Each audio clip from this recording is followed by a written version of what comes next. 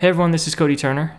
In this episode of the podcast, I speak with one of my favorite contemporary philosophers of mind, Professor Angela Mendelevici. Professor Mendelevici is an associate professor of philosophy at the University of Western Ontario. Her most recent book, The Phenomenal Basis of Intentionality, is making waves in the philosophical community. In this episode, Professor Mendelevici was kind enough to talk to me about the contents of her most recent book. In addition to her view of what's called the phenomenal intentionality theory, we talk about some of her other views in the philosophy of mind, such as her views on panpsychism, where panpsychism is the idea that consciousness exists at the fundamental level of reality and is in a sense ubiquitous or everywhere. And we talk about some other things as well, such as her perspective on moods and emotions, for example. I will embed a link in the description of the episode where you can find Professor Mendelevici's website and a link to her new book, which you all should go out and buy immediately. So, without further ado, I give you Professor Angela Mendelevici. Welcome to Tent Talks on the Shelter from the Storm podcast network, a place to talk the rain away with your host, Cody Turner. There's a storm coming, Mr. Wayne. So I'm here with Professor Mendelevici. Professor, thank you for coming on the podcast. Thanks for having me on the podcast. I really appreciate it. I think it's a really cool show. Yeah, of course. Like I said, your work has had a pretty big influence on me. Before we kind of jump into the weeds, I just wanted to start with basic question. How did you get into philosophy, and when did you know that this is something you wanted to pursue professionally? Yeah, well, I started off as an undergrad, enrolled in a management program at McGill University, but I dropped out of it immediately after the orientation session, after they told us what they would turn us into or what we would become. I can't remember exactly the words that they used, but I felt like I would be going through a meat grinder or something like that and coming out as minced meat, and it really didn't agree with me. So I kind of dropped out immediately on a whim and stayed enrolled in the university, but in no specific program, which was very worrying for my parents, but it was fantastic for me. I took a bunch of classes and ended up getting really interested in the problem of consciousness, which I encountered both in psychology and in philosophy. And then it was a matter of deciding what I wanted to major in so that I could keep working on this problem. And in the end, I chose philosophy because I thought there I would have more freedom to pursue the problem from whatever angle seemed appropriate, so not just from the angle of psychology. And then I guess I never really looked back. Yeah, for me, I found my gateway into philosophy through the problem of consciousness as well. I'm wondering, what particular aspect of consciousness did you find so fascinating? For me, I have always just kind of been viscerally stunned by the reality of consciousness, and I started taking some philosophy classes and learned that this one thing that we're the most intuitively connected with in the world, this one thing, the existence of which we can't doubt, is actually still a fundamental mystery, and we don't know what the nature of it is at all. And to me, that was just extremely fascinating because consciousness at some level is all we have. It's all we're directly acquainted with. So I guess you could encapsulate that by saying there's this hard problem of consciousness, and that's what really drew me to the study of consciousness. Is it the same for you? Yeah, absolutely the same. I really like the way you described it. Yeah, there's something that we're really, really familiar with, but we have no idea to explain it, at least to explain it in terms of anything else we think we know. So it seemed like a true mystery, one that I didn't even have an inkling of what the solution to it would be. So that really drew me to it. And I thought, this is what I want to figure out. This is what I want to at least work on and try to figure out as much as I can. Yeah, same here. So consciousness is one prominent property that philosophers will study in the philosophy of mind. Another is intentionality. So I was wondering whether you could just briefly describe these two prominent concepts in the philosophy of mind. And as we'll get into the weeds, we'll see that you think there's a connection between consciousness and intentionality, whereas so many philosophers for a good portion of the 20th century thought that these two properties, consciousness and intentionality, constitute distinct domains of the mental. So before we kind of hone in there and start talking about the relationship between these two properties, I thought you could just define what you mean by these terms. Yeah. Great. So consciousness, in the sense of consciousness in which I'm interested in, is or sometimes called phenomenal consciousness. It's the subjective, qualitative, or felt aspect of mental life. So it's the mental phenomenon for which there's a hard problem of consciousness, what David Chalmers calls a hard problem. Um, so here's some examples of conscious states: an experience of hearing middle C, a pain, an experience of seeing something red. So there's something that it's like for you to have these experiences. That's consciousness, for there being something that it's like for you And to that's have the key something phrase, mental. right? The what it's like. Yeah, yeah, Like I like to think about it in terms of the lights are on or not. So yeah. Nagel in his paper, What It's Like Mhm. to Be a Bat, this famous philosophy paper in which he defines consciousness in this way. It's like something to be a bat, if and only if switching places with the bat, hypothetically, isn't synonymous with complete darkness. Like there's a subjective point of view to the bat, or there's some sentient experience there, and it's that experience that we're talking about when we refer to consciousness. Yeah. And that phrase it comes from Thomas Nagel. Yeah. Yeah, and we Right. can say that what an experience is like, just another bit of definition, another definition. What an experience is like to have is its phenomenal character. So we can talk about the phenomenal character of seeing red. What exactly is it like to see red? Mm-hmm. So intentionality. So intentionality is sometimes, at least as a first pass, defined as the aboutness or directedness or ofness of mental states and maybe other items like linguistic expressions. I don't love that definition. I find it a bit vague and metaphorical. So I prefer to fix reference on the phenomenon of interest here by pointing to paradigm cases, good examples that we have a good kind of access to. So these include, say, a perceptual experience you might have of a blue cup. It seems to be of or about a cup, or that there is a cup, or the property of being a cup, or whatever you want to say.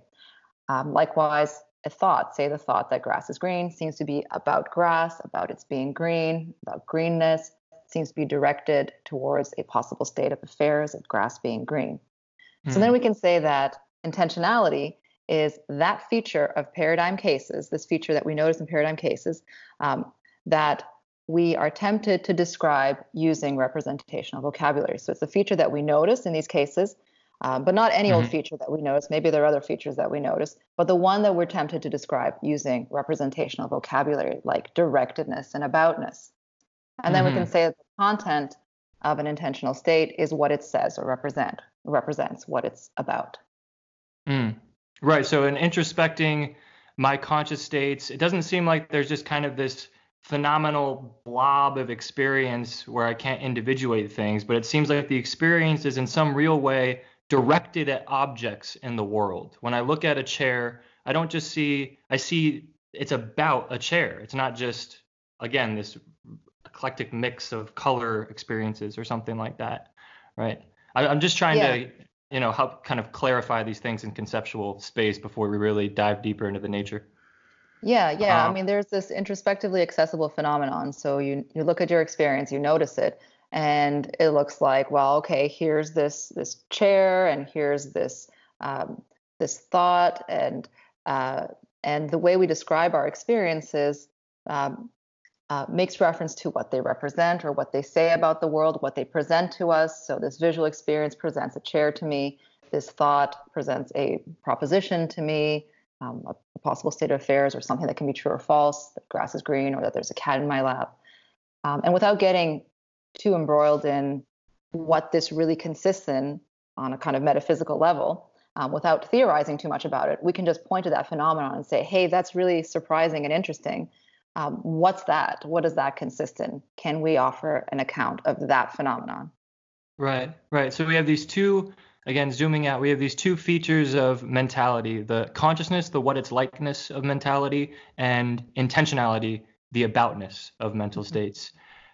I already touched upon the hard problem of consciousness, right? We still don't know what consciousness consists in. It seems like we've discovered some correlations between conscious states and neural states, but we haven't discovered anything that has the character of explanations. It seems to be a fundamental mystery as to why all of these neural processes in our brain give rise to experience, partly because it seems conceivable that all of these processes just take place in the dark, so to speak, in the absence of any phenomenal experience.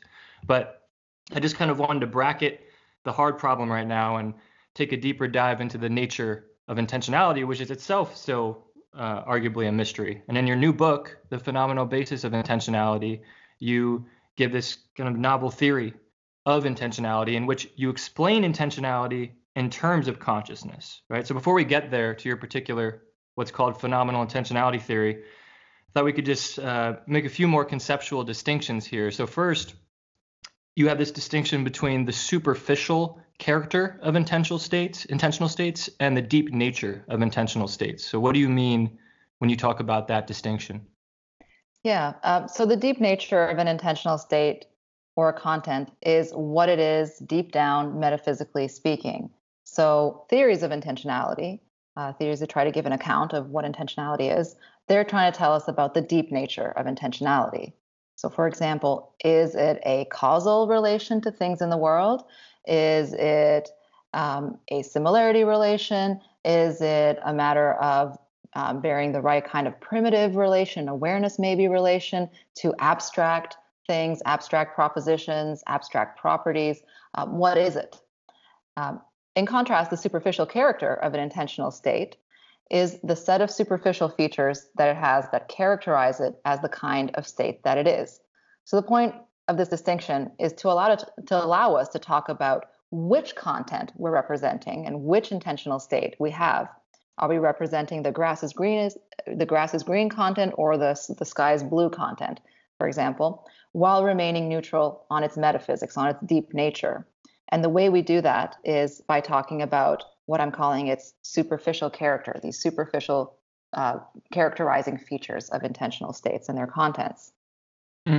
Right. So you could say that the superficial character is what allows us to individuate different intentional contents. When I say I can point to the superficial character of an intentional state by saying, oh, well, that's about a cup, whereas this other mental state is about a chair. So I know that they're distinct intentional states. Now, what's the nature of these intentional states? I don't know. That's where we get into the philosophical theorizing and whatnot. And then, so this theory that you give, phenomenal intentionality theory, is a theory about the deep nature of intentional states. One more distinction that I wanted to just put on the table before we take that deeper dive is this distinction between source intentionality and derived intentionality, or original intentionality and derived intentionality, or however you want to terminologically frame it. But what is that? There are different terms for original intentionality. Sometimes it's called source intentionality by Uri Kriegel, or intrinsic intentionality.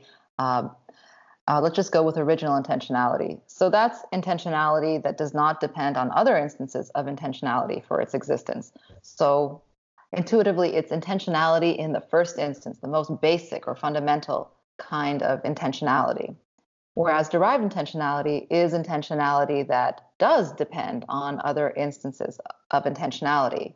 So for example, it's sometimes thought that the representational features of natural language are derived from those of mental states, since linguistic expressions wouldn't have any meaning if we didn't, say, ascribe to them a meaning or take them to have a meaning or something like that, or intend to use them in a certain way to convey a meaning.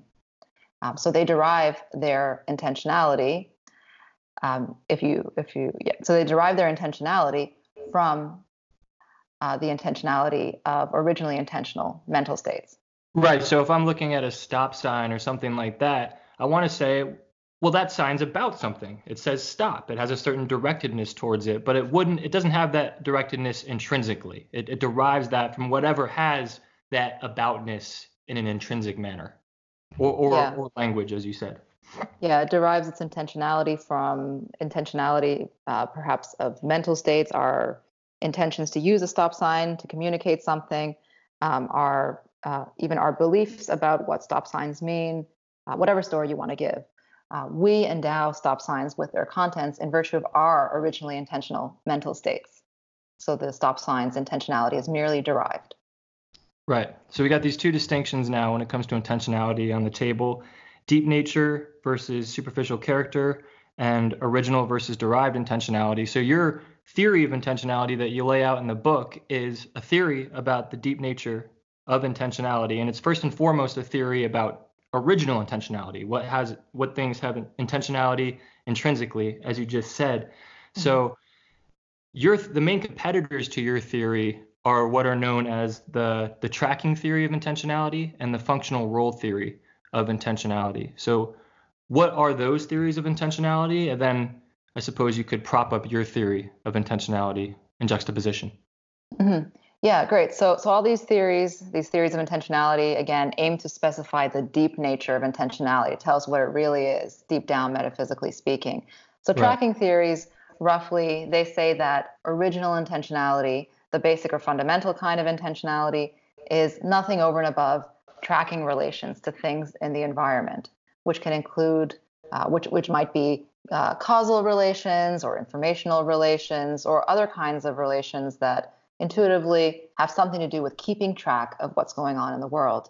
So, for example, a perceptual representation of redness might represent redness because it does a good job of keeping track of instances of redness. So whenever there's something red, you have an instance of this representational state. Maybe it's reliably caused by redness. Just quickly, one non-mental example of tracking that I forget where I read it from, but it's tree rings. Isn't this an example that's usually floated in the literature? There are these things on trees, and they are, in the way that you described, tracking what's going on in the world. In particular, they're tracking the age of the tree.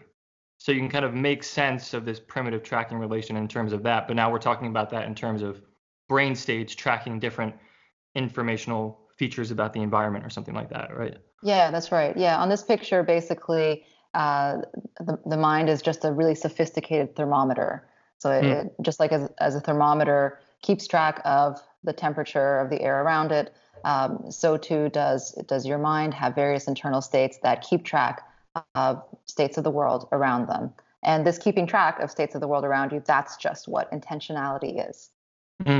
Right. Or at least original intentionality. So what about the functional role theory of intentionality? Yeah, so the functional role theory takes original intentionality to be nothing over and above the functional roles of internal states. So you've got a bunch of internal states, and they're disposed to do different things in different circumstances, and that's their functional role. They might have an internal functional role, so what they're disposed to do with respect to other internal states, but some versions of the functional role theory, arguably most of the going versions that people are attracted to are of this latter kind. They also include relations to things in the environment, so functional roles with respect to environmental things, including, say, the function of tracking something or making you engage in certain behaviors. So on this picture, for example, a perceptual representation of redness might represent redness because it plays a particular redness role. Maybe it's connected to your concept of redness, to your linguistic expression, your representation of your linguistic expression, red, or whatnot. This functional role is characteristic of representing redness. And once you've got an internal state that plays it, then you're representing redness by that state. So would a simple way to summarize that view to be to say that intentionality doesn't consist in what a mental state is, but it consists in what a mental state does? Or the role that it plays in the greater cognitive economy or whatnot. Yeah, what it does and what it actually does and what it's disposed to do. Right. So these two theories, the functional role theory and the tracking theory, were, to my knowledge, the main competitors in this philosophical arena for a good amount of time. But now you have this new theory, which you're one of the main proponents of, the phenomenal intentionality theory, which kind of turns these older theories of intentionality on their head. So what is the phenomenal intentionality theory, and how does it contrast with the tracking theory and the functional role theory? Yeah, so the phenomenal intentionality theory, or PIT, as you might call it, is the view that original intentionality is nothing over and above phenomenal consciousness. So it's all about consciousness, basically. So the perceptual representation of redness on this theory represents redness, not because of what it tracks or what it does, but just because it has a reddish phenomenal character, this accompanying phenomenal experience. And once you've got that reddish phenomenal character, you're automatically representing redness. There's nothing more to it. Right. So going back to the aboutness, what is likeness language, you could say, according to phenomenal intentionality, you're explaining the aboutness of mental states in terms of the what its likeness of mental states. Absolutely. Is that fair? Yes. Yep. Right. Yeah. So these two, well, there are many different problems for the tracking and functional role theories of intentionality that your phenomenal intentionality theory purportedly avoids or does better on. So I just wanted to kind of hone in on maybe one or two of those. And I thought we could start with the mismatch problem. This is seen to be as posing a problem for the functional role and tracking theory, but as not posing a problem for the phenomenal intentionality theory. So what is this mismatch problem for intentionality? Yeah, so this problem is most obviously a problem for the tracking theory, but it's also a problem for certain versions of the functional role theory that invoke relations to the environment. And unfortunately, those are what I think the best going versions of the functional role theory. Okay, so the problem is roughly that these views that it's a problem for, they make the wrong predictions about certain paradigm cases of intentionality. So paradigm cases being the ones that we notice introspectively and that presumably we have a pretty good pre-theoretic access to, a pre-theoretic access that allows us to be able to tell what their contents are independently of our theory. So we don't have to rely on our theory to know what the contents of these states are. We can introspectively observe these states, and I think we can also gain information from their psychological roles. So what they do in the mental economy, what further states they give rise to, what behaviors they're connected to, what higher order thoughts we can form using them, and so on, their general psychological role. All this gives us some information as to what these states represent. So we've got these paradigm cases of intentionality, and the tracking theory and certain versions of functional role theories don't ascribe contents correctly to these states. So my favorite example is that of perceptual color representations. So the representations that are involved in perceptual color experiences, so seeing something as red or blue or whatever.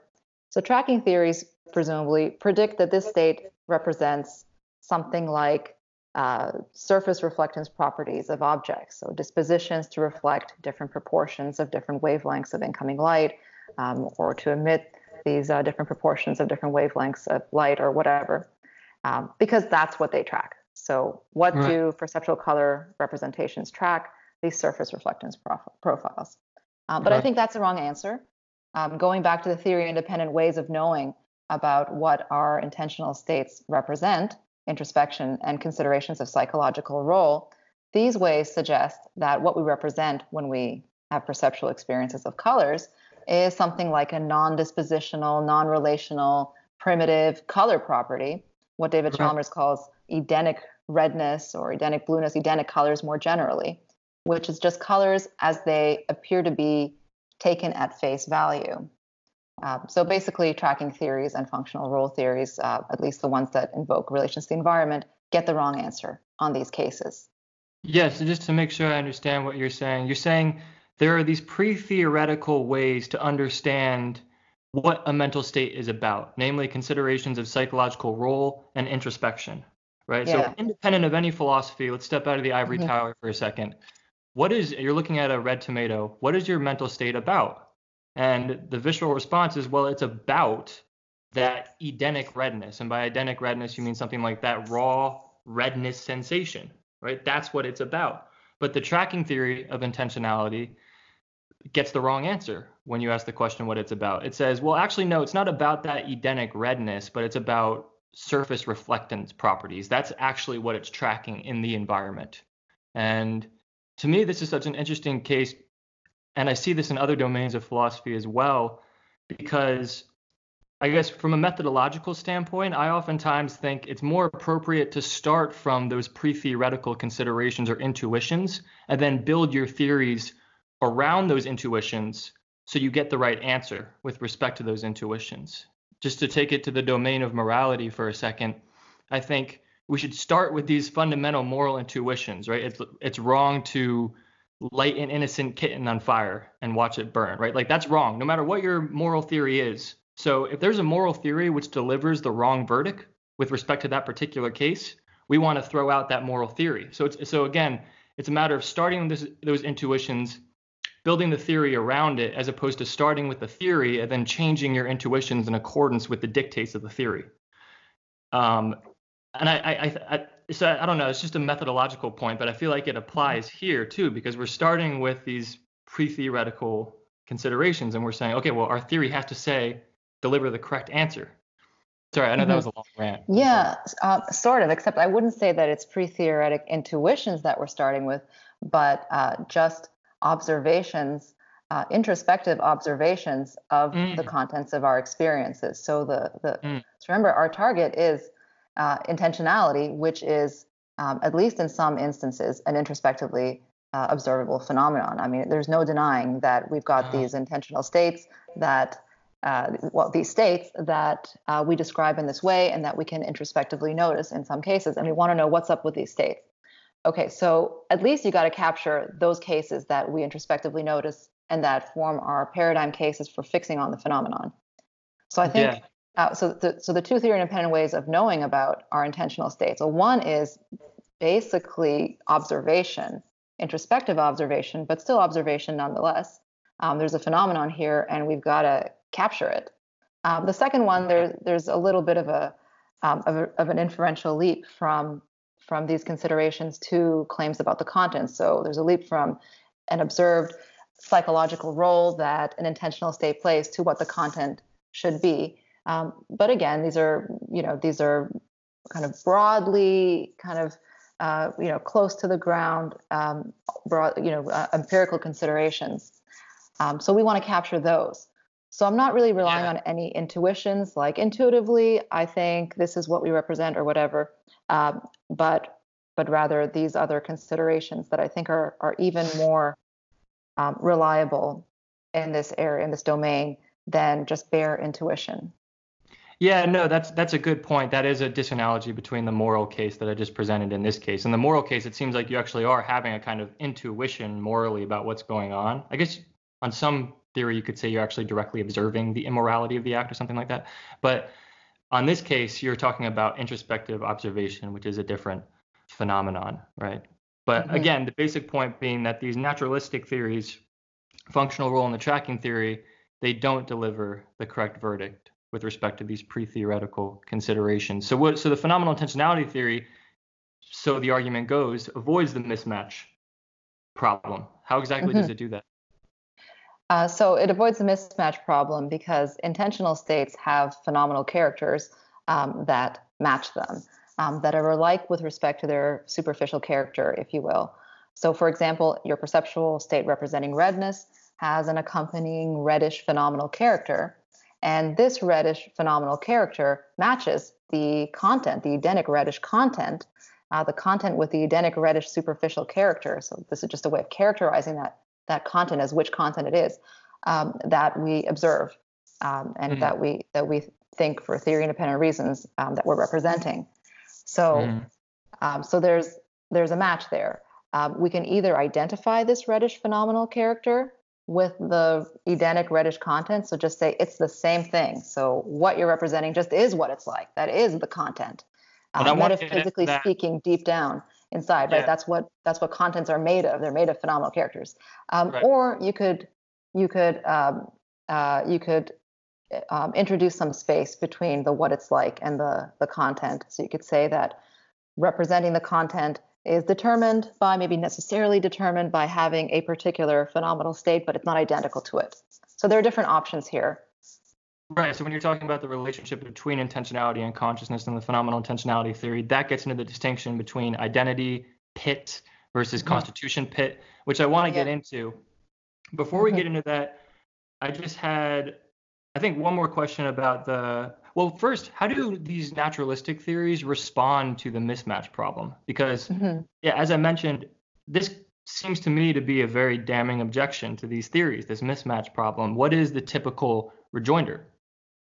Yeah, well, as far as, I don't think there is a typical rejoinder because I don't think this problem is really addressed head on very often. So a lot of the discussion of objections to tracking theories focuses on problems of content determinacy. Can they attribute determinate contents? Can they attribute non-disjunctive contents? There's a disjunction problem. So there's a lot of discussion on that. But there are certain defenses that are floating around, certain ideas that at least could be used as defenses floating around, particularly ones that appeal to different ways of representing contents, say representing contents conceptually or non-conceptually or under particular modes of presentation. So for example, we might say that color experiences do indeed represent surface reflectance profiles, as the tracking theory says, but we don't recognize this because they represent them in a non-conceptual way. So because of that, they don't, these non-conceptual representations of surface reflectance properties don't hook up with our conceptual representations of surface reflectance properties that we as theorists have in the right way for us to recognize them as the same contents or something like that. So there might be a story to be told there, but yeah, I guess that. Yeah. My basic response would be, well, now it seems like we're departing from what we're really talking about when we're talking about intentionality. But I don't know. Maybe. I mean, I guess. Again, it just seems to me that when we're talking about that, what is boutness of Edenic redness, but I suppose we could be accused on behalf of the naturalistic theory as begging the question in favor of phenomenal intentionality theorist. Again, I'm just thinking out loud right now. Yeah, well, there are different ways of spinning this non-conceptual content response, and one is to say that that non-conceptually representing a content really does capture the content that you observe. It's just that you don't notice it. And there's some barrier to you recognizing that this content that you observe, this apparently Edenic red content, apparently Edenic reddish content that you observe, is actually a surface reflectance property content. So there's some reason why we're failing to see this. But I agree with you that it's totally mysterious how that is supposed to, how that could possibly work. So how does somehow non-conceptually representing surface reflectance properties make them look like Edenic reddish contents and make them behave like those contents? Now, another view would say there's these contents that we track non-conceptually, and that's what we're interested in. And then all this Edenic reddish stuff that you're talking about, that's something else. Okay, well, whatever it is, that's the phenomenon that I want to account for. That's the phenomenon that we fixed on with our paradigm cases and our ostensive definition. So maybe that's what you're getting at. I think that's what I was getting at. In saying that it's changing the topic. Yeah, you can talk about these other representations that are not introspectively accessible and don't play these psychological roles that we're talking about. But what about the ones that are introspectively accessible and do play these psychological roles? We still haven't given an account of those. We've only given an account of something else. We've changed the topic. Right. Yeah. So turning now to the question of naturalism. So one consideration that's often propped up in favor of the functional rule theory and the tracking theory is the idea that these theories are more naturalistically amendable than the phenomenal intentionality theory, right? So oftentimes the line of explanation here is you'll have theorists that'll explain consciousness in terms of intentionality, and then they'll explain intentionality in terms of a tracking relation or a functional role relation, which can be understood from a naturalistic point of view.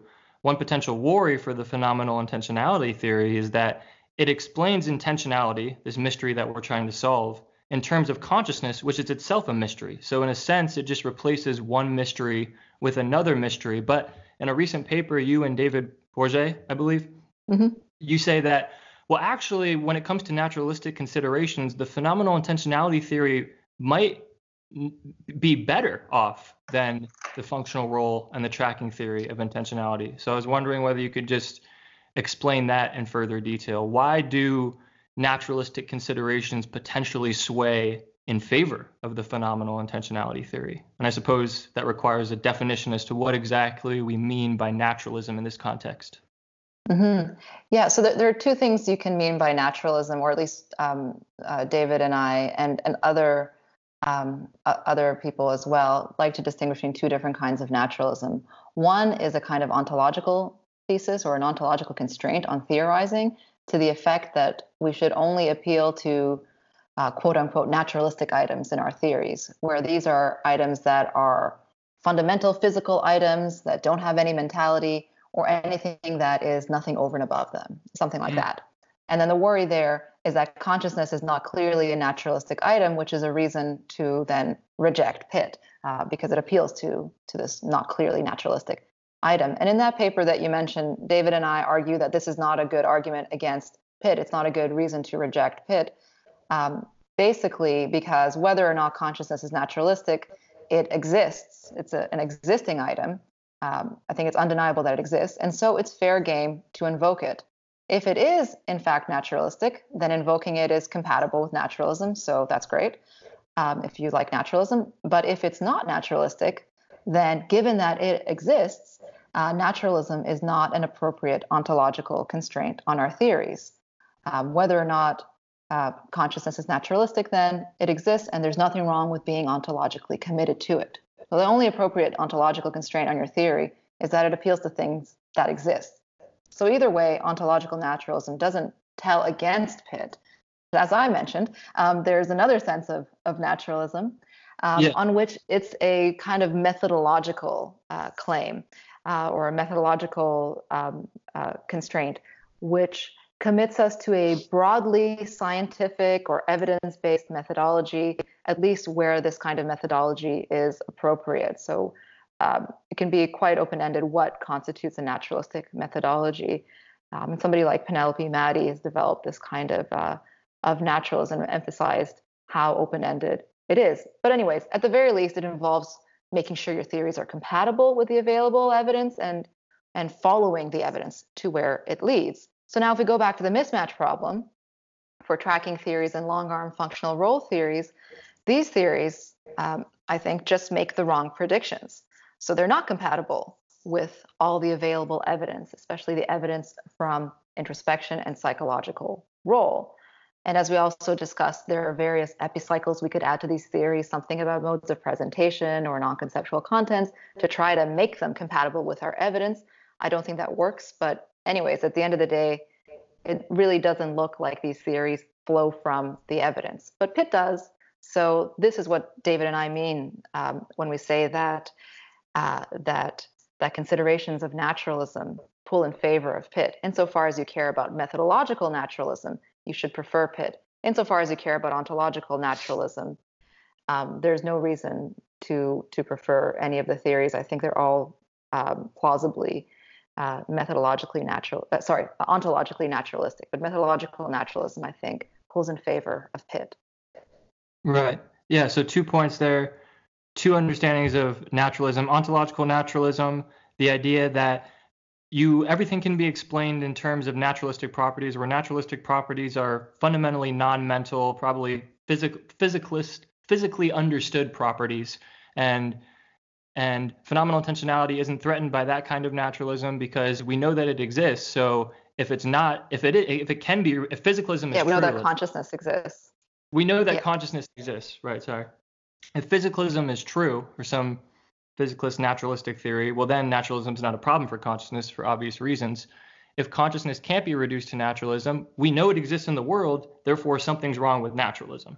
And the second point, methodological naturalism, and it's just to make sure I'm understanding, is, well, a more naturalistic theory is one that's compatible with the existing evidence, and phenomenal intentionality is arguably more compatible with the existing evidence precisely because it does better with respect to these pre-theoretical considerations like introspection and considerations of psychological role that we just talked about. As we talked about before the podcast, my biases here, well, I guess I'm tempted to say that not only consciousness exists, but it is clearly a natural phenomenon. And here's where, again, my affinity with Galen Strawson's naturalistic panpsychism comes in, which I hope we'll talk about later on in the podcast a bit more, where the basic idea to my understanding, so panpsychism, and we'll talk about this later on a bit more, the idea that consciousness constitutes the fundamental level of reality and is in a sense ubiquitous or everywhere. And Strawson's point is that the hard problem of consciousness, it doesn't fundamentally flow out of our ignorance with respect to consciousness per se, but it fundamentally flows out of our ignorance with respect to physical matter. Like, right? Like we think there's a hard problem of consciousness because we think we know more about the nature of physical matter than we actually do. But it's conceivable to think that when we arrive at a completed science of the physical universe, like right, our concept of physical matter keeps changing. At first it was atoms, then it's quarks, now maybe it's strings. Maybe at some level we'll have to postulate consciousness in our physical theories to explain some things. And then again, we can see how physicalism could potentially collapse into panpsychism. So I just wanted to bring that into the picture because I feel like it kind of dovetails with what you were saying about naturalism, where to me, we can just say that consciousness is a natural property and proceed from there because, again, it's the only thing that we really know that exists and that we can't deny, like you said. Yeah, what I hear you saying, and Strawson too, is that we shouldn't understand ontological naturalism the way that is often understood in philosophy of mind as excluding any mentality at the fundamental level. Exactly. We should understand it in a way that also includes consciousness. And I'm sure I'm okay. I mean, this is just a terminological disagreement here. We could use naturalism in either way. Right. So I don't think we're fundamentally in disagreement there. I wanted to pick up on one strand of your initial question about naturalism that I think also dovetails nicely with panpsychism, since you bring it up, which is, so somebody might criticize Pitt by saying, well, I want a naturalistic explanation because it will kind of get me all the way down to the fundamental level, or much closer than an explanation that invokes consciousness, because consciousness is this phenomenon we don't really understand very well. Now, I don't think that's a good reason to prefer a naturalistic theory, that it yields more understanding in terms of what's going on at the fundamental level, because, as we said, consciousness exists, and maybe and so it can form the basis of other things, other phenomena that it might turn out we don't understand so well just because we don't understand consciousness as well. But it's not a truth indicating virtue of a theory that it invokes better understood rather than less well understood things that we know exist. However, if you like panpsychism, as I do, then that does give you a theory of consciousness that is compatible with the phenomenal intentionality theory and everything, and the way that I develop it and argue for it also in my book. And plugging that in, then you would get this more complete explanation of intentionality. So you would get a more complete explanation of intentionality in terms of what's going on at the fundamental level of reality, which, according to panpsychism, involves consciousness itself. Yeah. So I definitely want to talk a lot more about that compatibility between panpsychism and your phenomenal intentionality theory.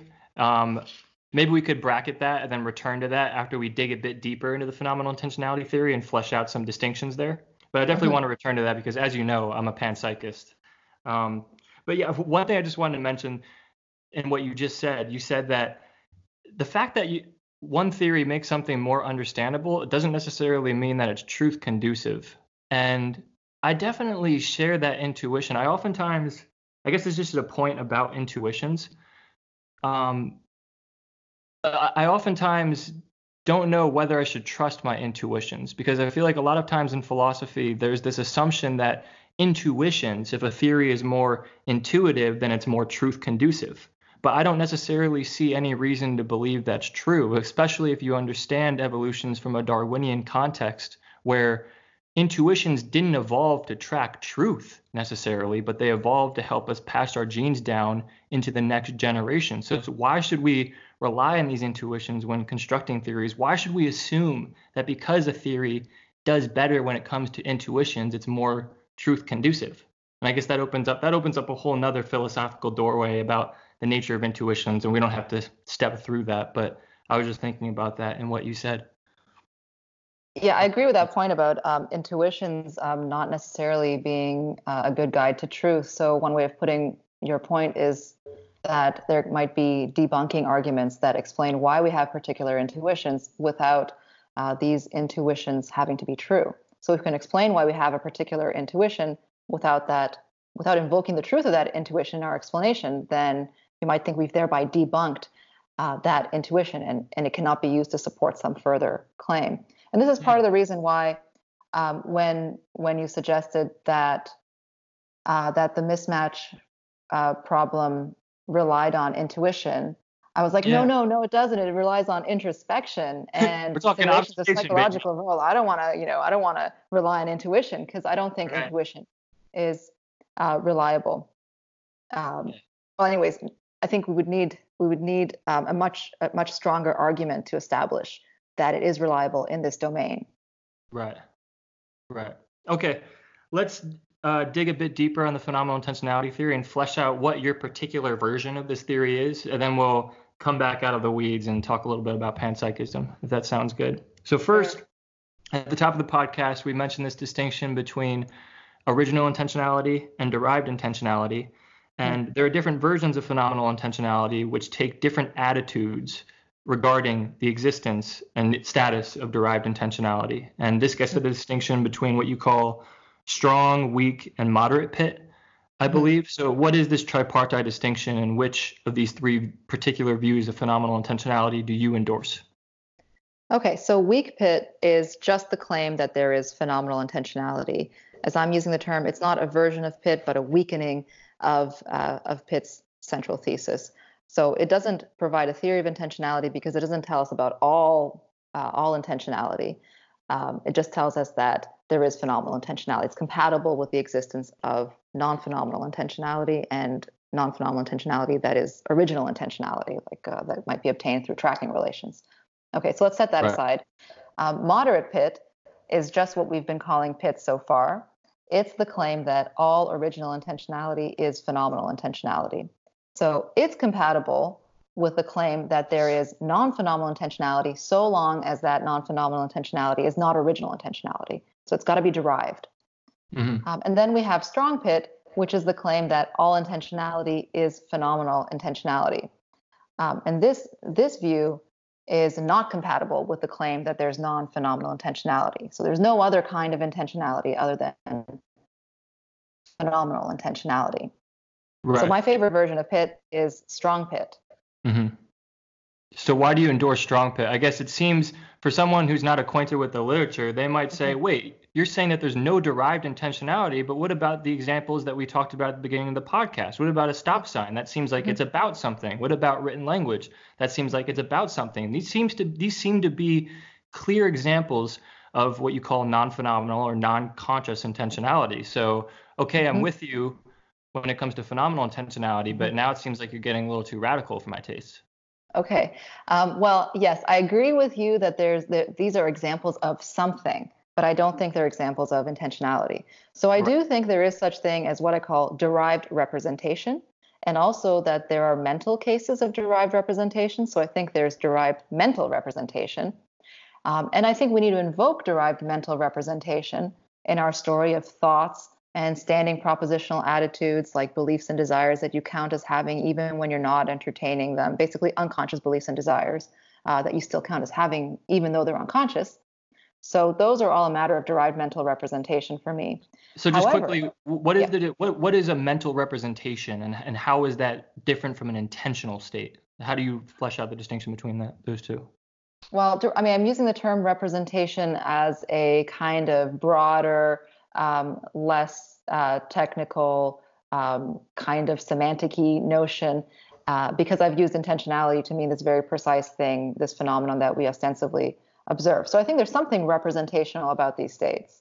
And I think there is a phenomenon of derived representation that stop signs, representational properties, and words in a language. These are all paradigms, good examples of this kind of phenomenon, but I'm just calling it something else. I'm calling it derived representation. This doesn't commit me to there being representations in the head, but sometimes I talk like that because I find it a useful way of talking about particular intentional states without having to commit to what their contents are. Right. But anyway, so the idea is, so even though there is derived mental representation, and this is why I count as endorsing strong Pitt rather than just Pitt. When you look at what that derived representation is, it turns out to be a wholly different kind of phenomenon than intentionality proper, the phenomenon that we ostensibly defined. So there are some key differences, I think, that warrant saying it belongs to a different category, a different natural kind. So one is that derived representation is always relative to a subject. So stop signs, which are, again, paradigms of derived representation, derivatively represent stop for us and not for ants and not in and of themselves. And the same goes, or so I argue, for mental cases of derived representation. So our thoughts or other states represent their derived contents for us and not for others, and not in and of themselves. So in contrast, though, intentionality, the ostensibly defined phenomenon, is not relative to a subject in this way. So my intentional states are my own, but they don't represent for me, relative to me, or to me. They just represent. Right. So again, zooming out, you're saying, look, when we talk about derived intentionality, the phenomenon that we pick out there is different enough from the phenomenon that we're picking out when we talk about original intentionality that we ought not include it under the same conceptual umbrella. And now you're fleshing out some of the differences between derived intentionality and original intentionality. The first, which you just discussed, is that derived intentionality is relative to us in a way that original intentionality is not. What are some of the other key differences between the two? Right. And also when we set out fixing on the phenomenon of interest, of intentionality, we fixed on it through paradigm cases. We fixed on a particular phenomenon. Now we can check to see if these other phenomena have that same feature that we fixed on, and I think the answer is no. And the reason for that is because of these differences. So that's just another way of putting it. You could have a concept or a term that captures this disjunctive kind, right? But that's not the term that we've started off with in this podcast, and that I start off with in my book. Right. Which is just to say, like, look, there's many ways to define things. If you wanted to have this conjunctive term that subsumes both of them, like, feel free. But that's not how we started off, right? Yeah. So it's not a kind of intentionality in derived representation is not a kind of intentionality given how we've been using the term, though there are other ways of using the term on which it would be. Right. Okay. So I guess let's get to the next distinction between identity and constitution. So we've established that not only are you a phenomenal intentionality theorist, you're a strong phenomenal intentionality theorist, which means that you don't really believe that there is such thing as derived intentionality, though you recognize the existence of derived representation. Now, this other distinction between different kinds of phenomenal intentionality theory, realization versus constitution versus identity, we've already touched upon this distinction. It gets to what the precise relationship is between consciousness and intentionality, right? We began by saying phenomenal intentionality theorists want to explain intentionality in terms of consciousness, but how exactly do you flesh out that explanation relation? Is it a relationship of identity? Is it a relationship of constitution? You are an identity phenomenal intentionality theorist. So I guess could you flesh out the distinction between those three versions of the view and explain why you like the identity version?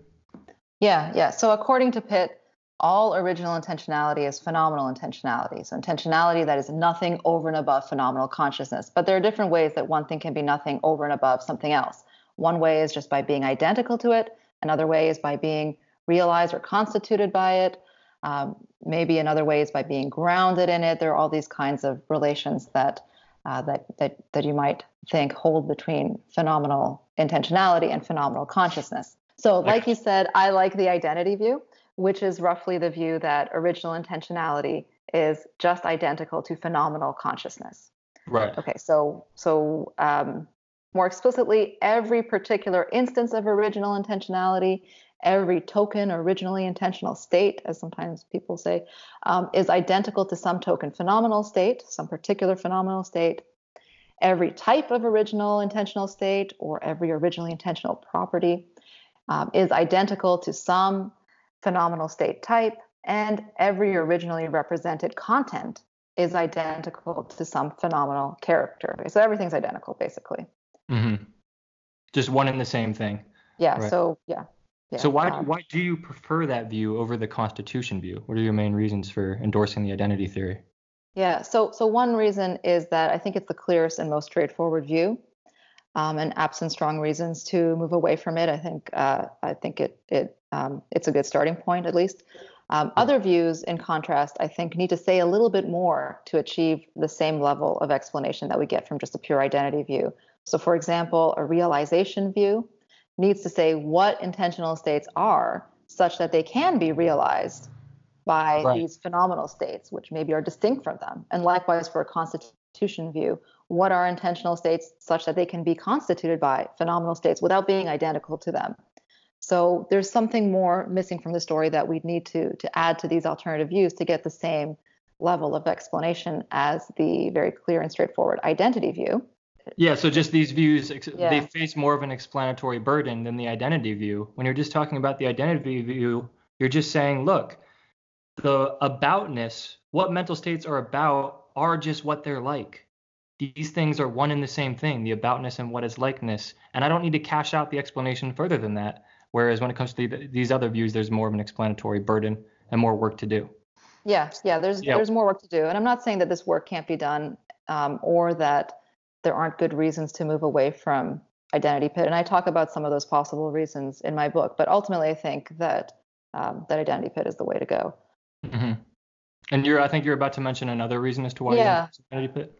Yeah. So another reason is that there's some introspective evidence, I think, for the view. So take an example of viewing a blue square. In that case, you don't notice these two distinct blueness-related mental qualities. You don't notice a represented blueness as well as this felt, experienced blueness. There's only one blueness, and it can be described either as what you're representing or the phenomenal character of your experience, what you're feeling. And I think the most straightforward, pit-friendly way of accounting for this introspective data is that the two are just identical. The represented blueness is just identical to the felt blueness. Right. Okay. Yeah, so I want to quickly talk about the relationship between this identity version that you endorse and representationalism about consciousness. So representationalism about consciousness and phenomenal intentionality theory are, to my understanding, usually posed as competitors to one another. Whereas if the phenomenal intentionality theory is trying to explain intentionality in terms of consciousness, representationalism about consciousness, which is first and foremost a theory of consciousness, tries to explain consciousness in terms of intentionality, right? But these two aren't necessarily competitors to one another. They actually are compatible if you endorse the identity theory that you're endorsing, because you're saying, look, these are just one and the same things. That actually is compatible with the representationalist view of consciousness. But I believe that the identity theory doesn't necessarily entail representationalism, but on your version of the identity view, you do embrace a version of representationalism. I was wondering if you could just spell out how you see that relation. Yeah, so that's right. The identity version of Pitt does not entail representationalism because it's compatible with the identity version of Pitt. So identity version of Pitt says, one of the things it says is that every originally intentional state is identical to some phenomenal state. And if you combine that with strong Pitt, then you get every intentional state is identical to some phenomenal state. To get representationalism, you also have to add that every phenomenal state is identical to some intentional state. So according to strong identity Pitt, there could be phenomenal states that are not intentional. So maybe you might have a view like that about moods. So you might say moods are just mere phenomenal states. They're not intentional. They don't have any contents.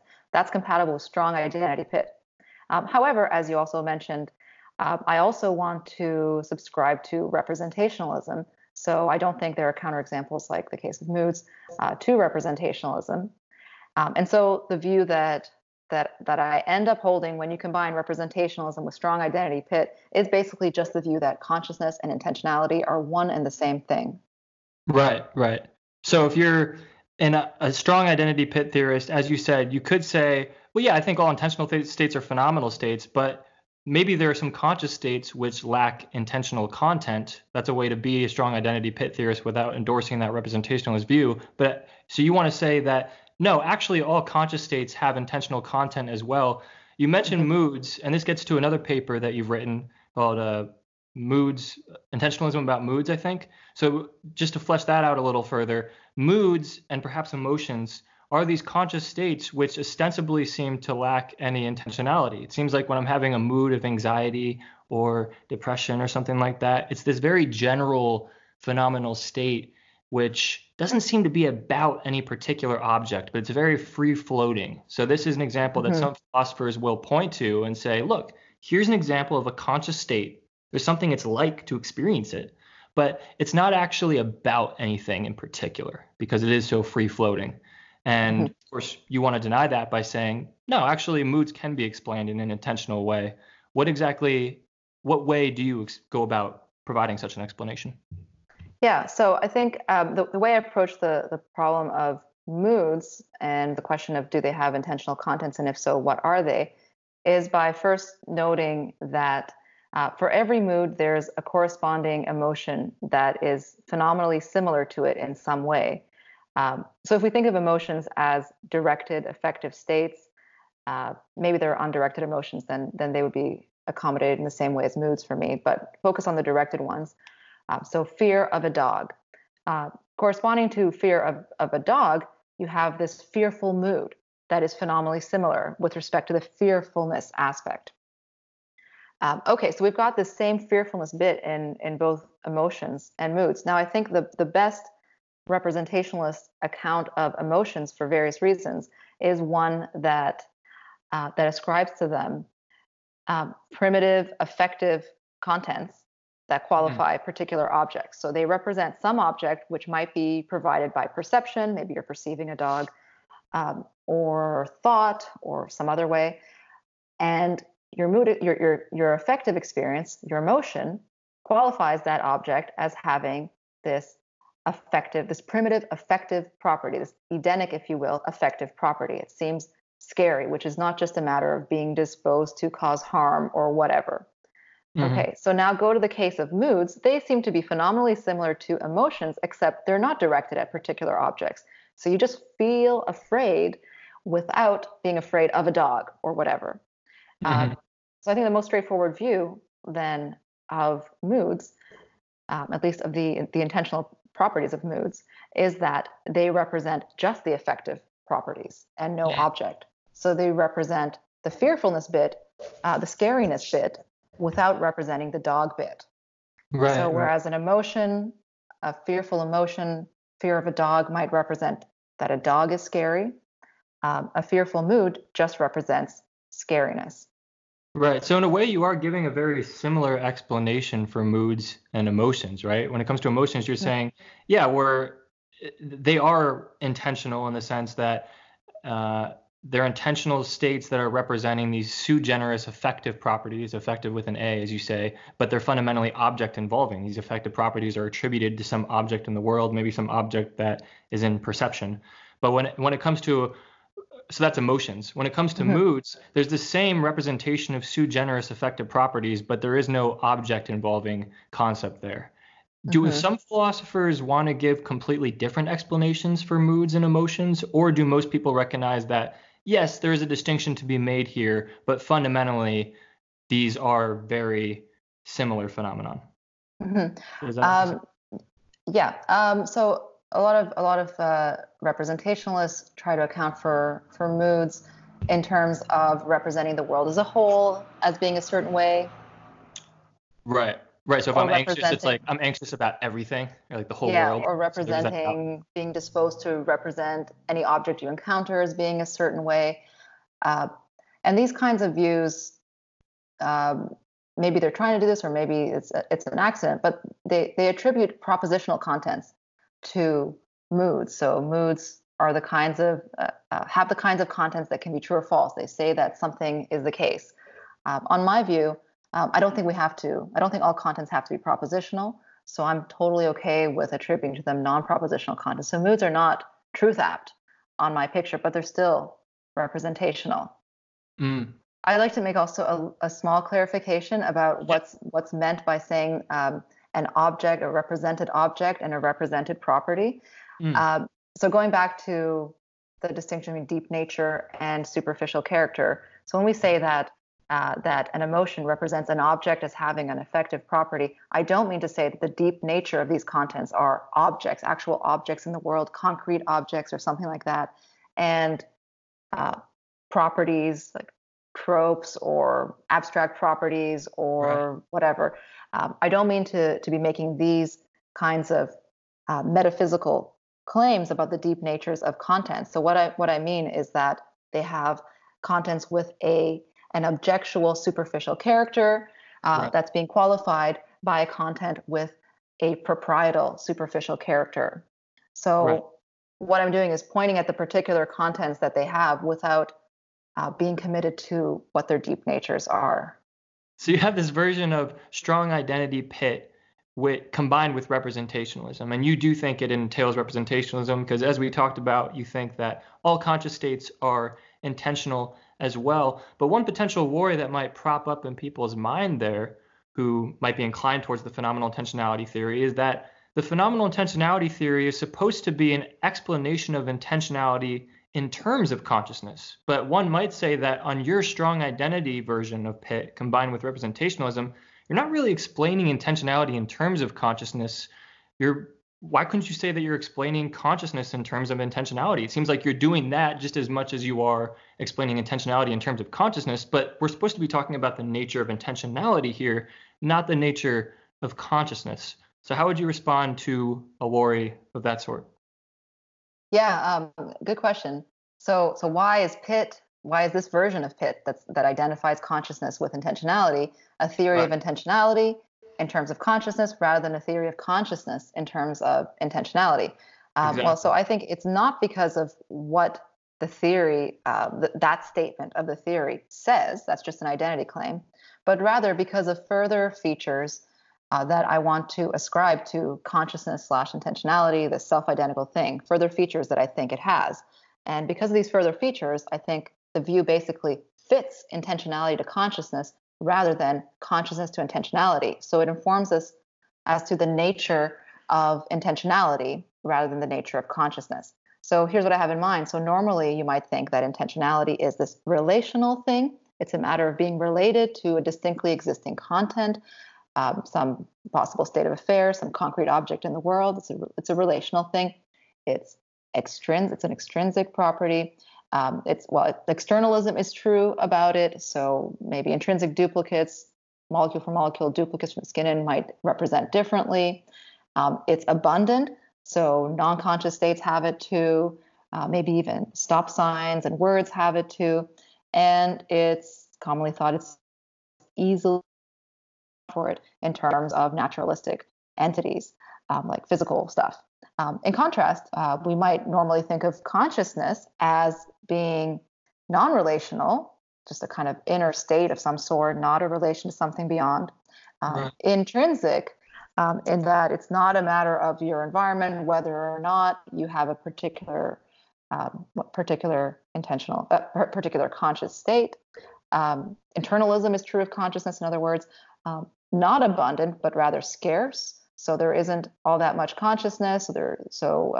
Non-conscious states, which might be thought to be intentional, are not conscious, and not easily naturalizable. So that goes back to the hard problem of consciousness, a problem that applies to consciousness, but it might commonly be thought doesn't apply to intentionality. So long story short, I think all these features of consciousness actually apply to this intentionality / consciousness thing, the self-identical thing.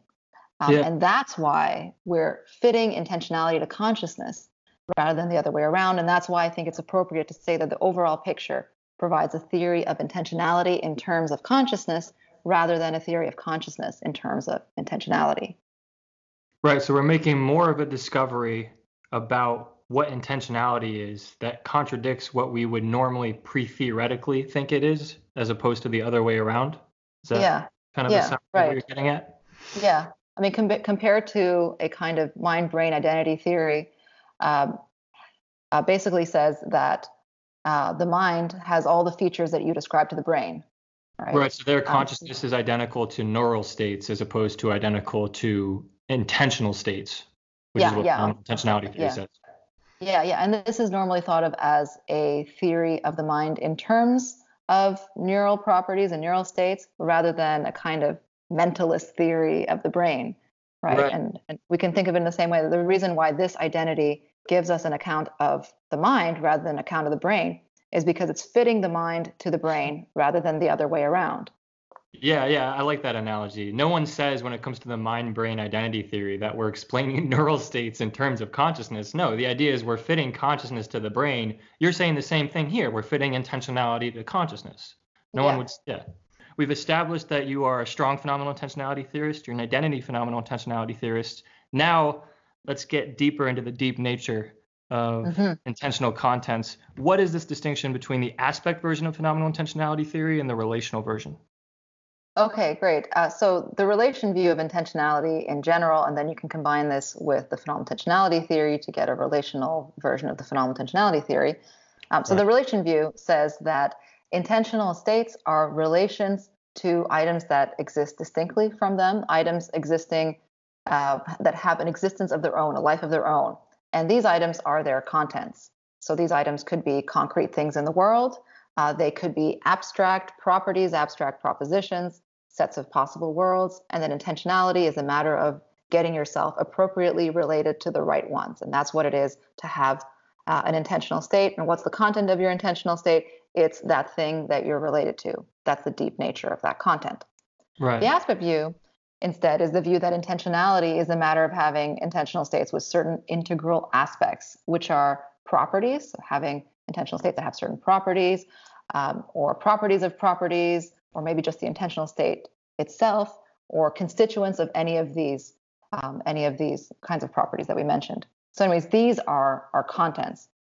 So one way to see the difference is on the relation view, contents have a life of their own. They exist independently or distinctly, at least, of being represented. Whereas on the aspect view, they're just part of our representation, of our representing. Yeah, so I think one way of helping to clarify this distinction is bringing the distinction between internalism and externalism about content explicitly into the picture. So my understanding is that the relational view is typically construed as an externalist view about mental content, whereas the aspect view is typically construed as an internalist view about mental content. But as you note in the book, this internalism-externalism distinction doesn't map on completely neatly to the relational aspect distinction. But first, what is this distinction between internalism and externalism about content, and why is the internalist view, why is the aspect view most naturally construed in an internalist light? Yeah, so internalism is the view that what a subject represents is determined solely by her intrinsic properties, by how she is from the skin in.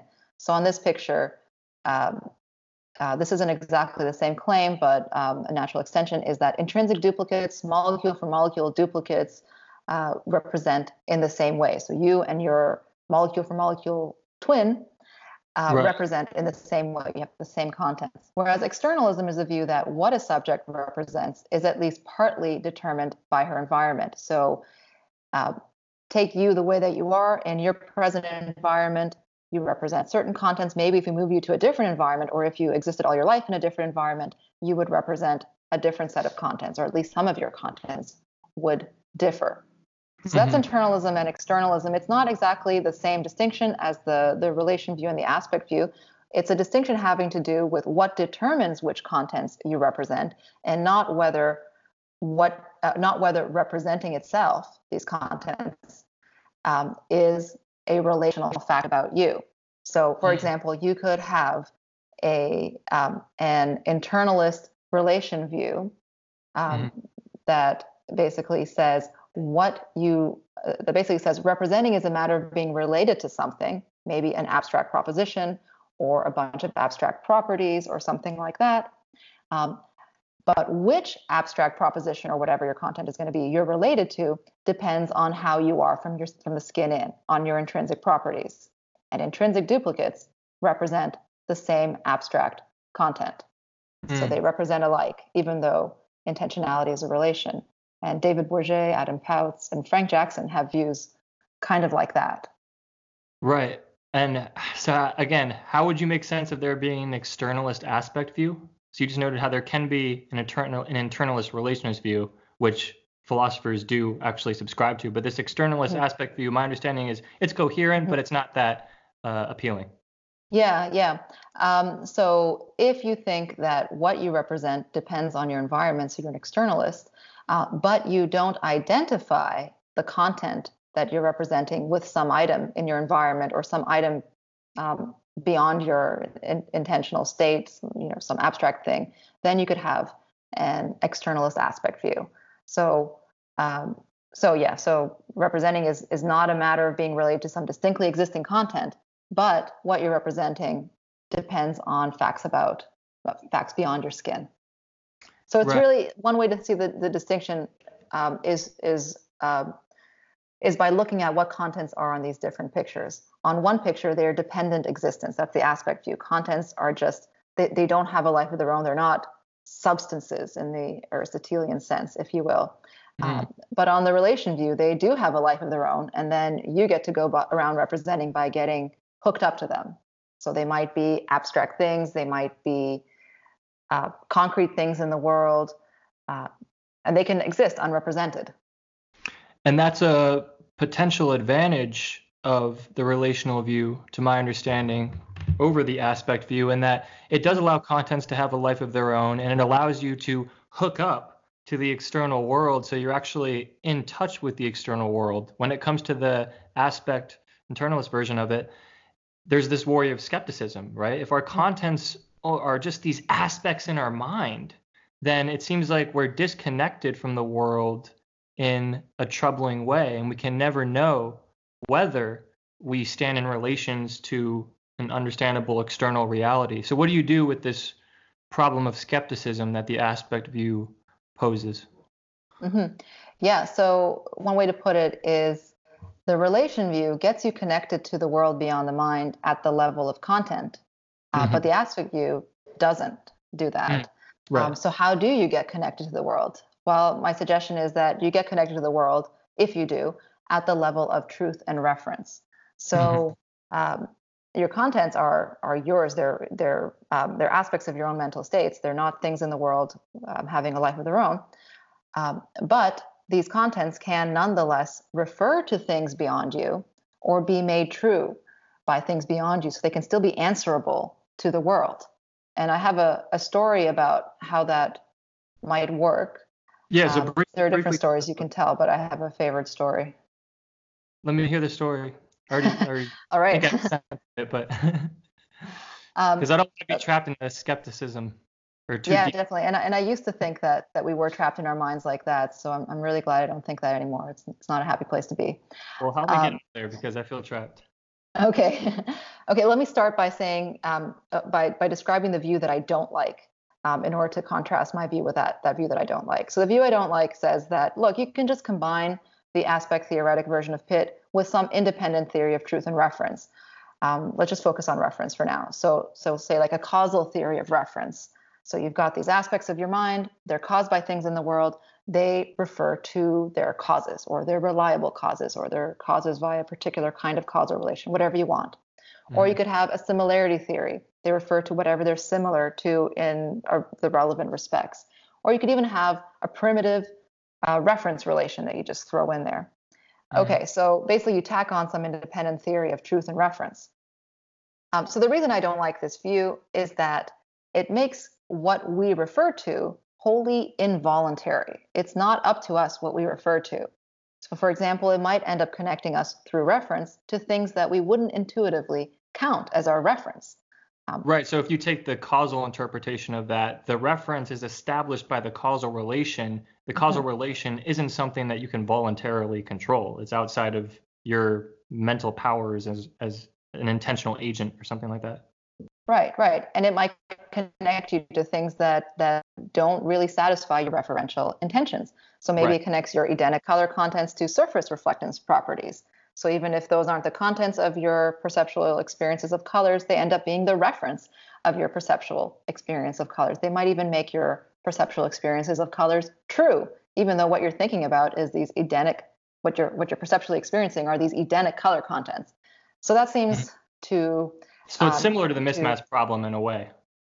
Yeah. It's different, but yeah.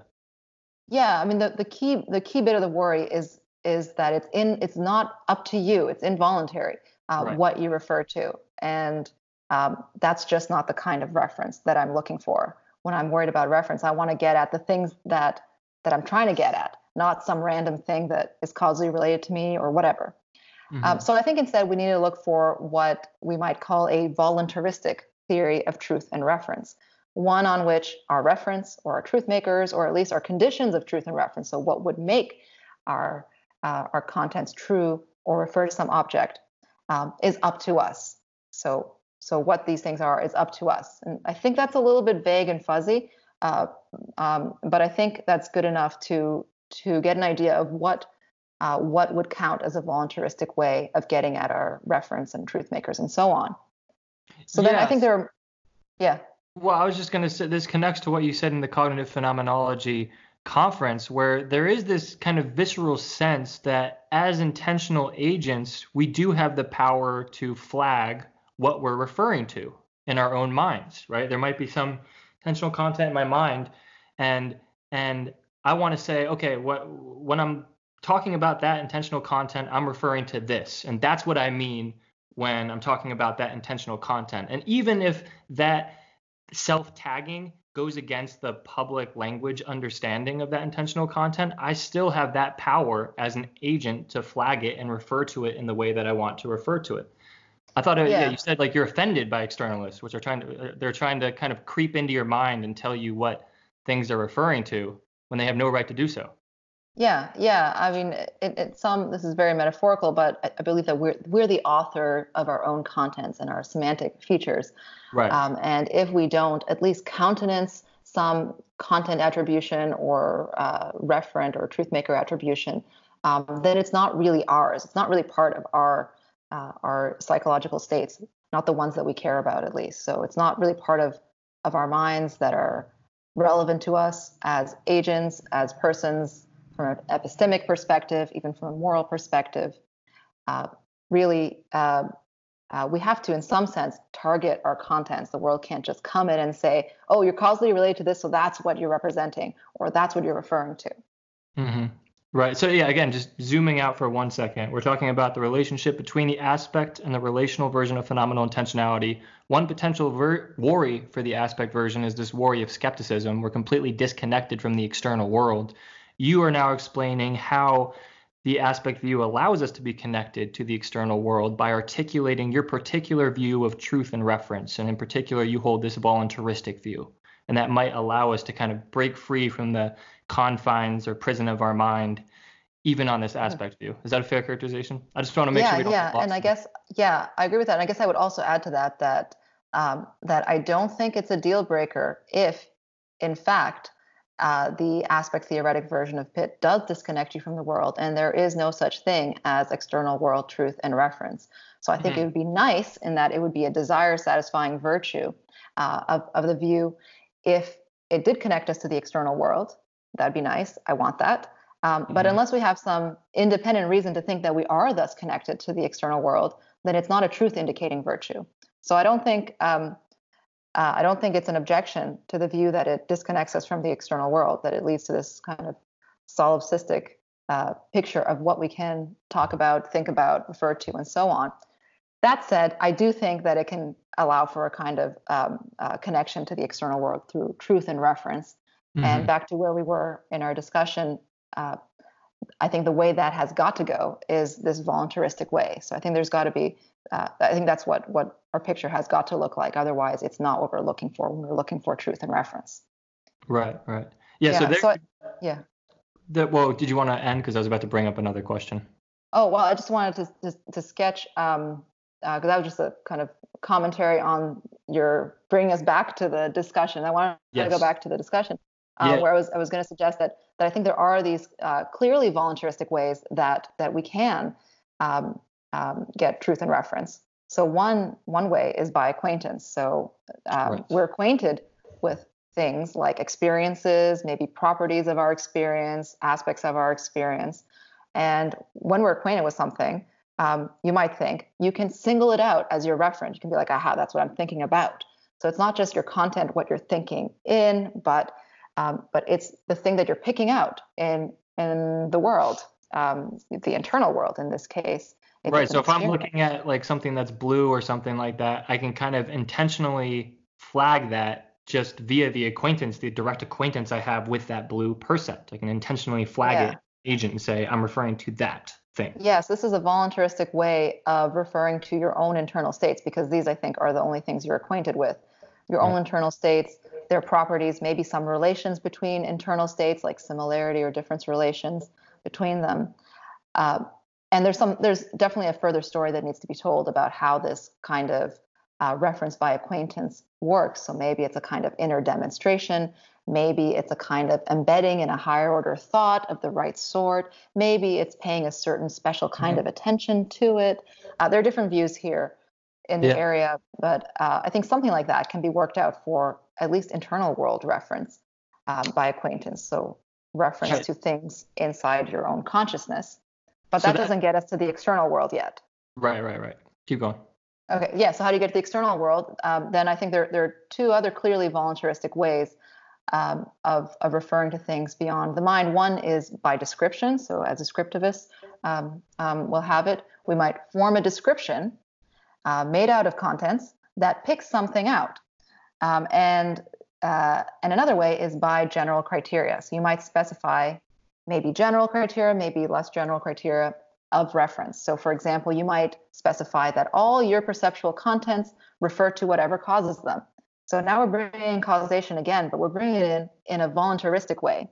So you might intend to refer to the causes of your perceptual experiences and have this blanket intention that applies to any perceptual experience. Then your Edenic color contents might indeed refer to surface reflectance profiles, but in a voluntaristic way, thanks to your own referential intentions. So you have the power, I think, to do that. Right. So you're saying, I'm referring to whatever causes this, but I'm choosing as an agent to refer to that. So it's my choice to refer to the causal relation. Yeah. So I'm actually an externalist about reference and conditions of reference, as well as about derived contents, but in a way that satisfies the spirit of internalism. So you can choose to use your contents, and you can choose to refer in a way that defers to the environment or defers to your linguistic community or whatever. But you have to choose to. Mm-hmm. And you still have that power as an agent. Yeah. Right. Yeah, to choose to or not to. It's not like there's some causal relation that takes over and makes you refer to your cause. No, you're referring to this. I don't care what you want to or not. So before leaving this conceptual territory, I just wanted to bring the inventory problem into the picture here, right? Yeah. So we've been talking about your response to the problem of skepticism that the aspect view faces. One problem that the relational view faces is this so-called inventory problem. So what is the inventory problem? Yeah, well, so according to the relation view, what you can represent, your contents, your possible contents, is limited by what exists in the world independently of you. So if you think that contents are concrete things, then you're limited to the concrete world, to what's in the concrete world.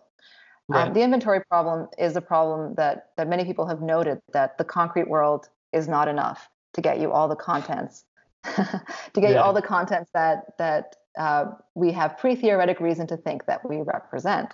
So the concrete world doesn't contain all the right objects with all the right superficial characters to capture the superficial characters of the contents that we know we represent. So some people give examples like Santa Claus and Pegasus. There aren't concrete objects that capture these contents. Maybe we can get around this version of the problem by saying that your Santa Claus content is a complex content composed of other items that do exist, like redness, being human, being Christmassy or whatever, and then that's what you bear a relation to. But I don't think that's so plausible when it comes to uninstantiated properties. So let's go back to colors. If the case of colors is indeed a mismatch problem, as I suggested, a mismatch case as I've suggested, then our perceptual color experiences don't match anything that they can plausibly be said to track in our environment. And that leads pretty quickly to color anti-realism. So there's no Edenic redness out there in the concrete world. Right. And Edenic redness arguably can't be constructed out of other properties that are instantiated in the concrete world. So now it looks like you're going to be committed to some uninstantiated properties, which leads you to a kind of Platonic view of properties or some other non-concrete entities that are going to capture these contents. Right. Is that a problem? You might think that leads to an overly inflated ontology. And if there's no other reason to accept this ontology, then maybe if we can get away from this commitment by adopting an aspect view, then maybe that's a good thing. But I think it also suggests that the relation view is kind of on the wrong track.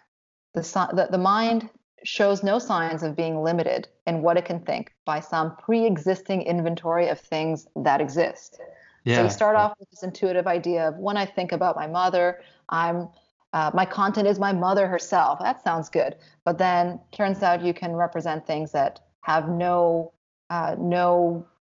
matching things in the concrete world. And now all of a sudden you're talking about Platonic things, and these are your contents. And you might think, well, what we can think of is not limited by the things that we know that exist independently of any theory of intentionality.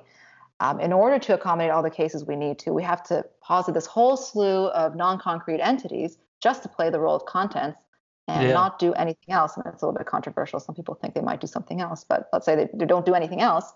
And that seems kind of ad hoc. So the fact that the relation view is driven to these extremes in order to account for what are actually everyday cases of intentionality suggests that it's on the wrong track. I mean, we're barking up the wrong tree. And instead, we should just say that our minds create their own contents. They're just aspects of our internal states. Right. They don't depend on what exists beyond them in order to represent these contents.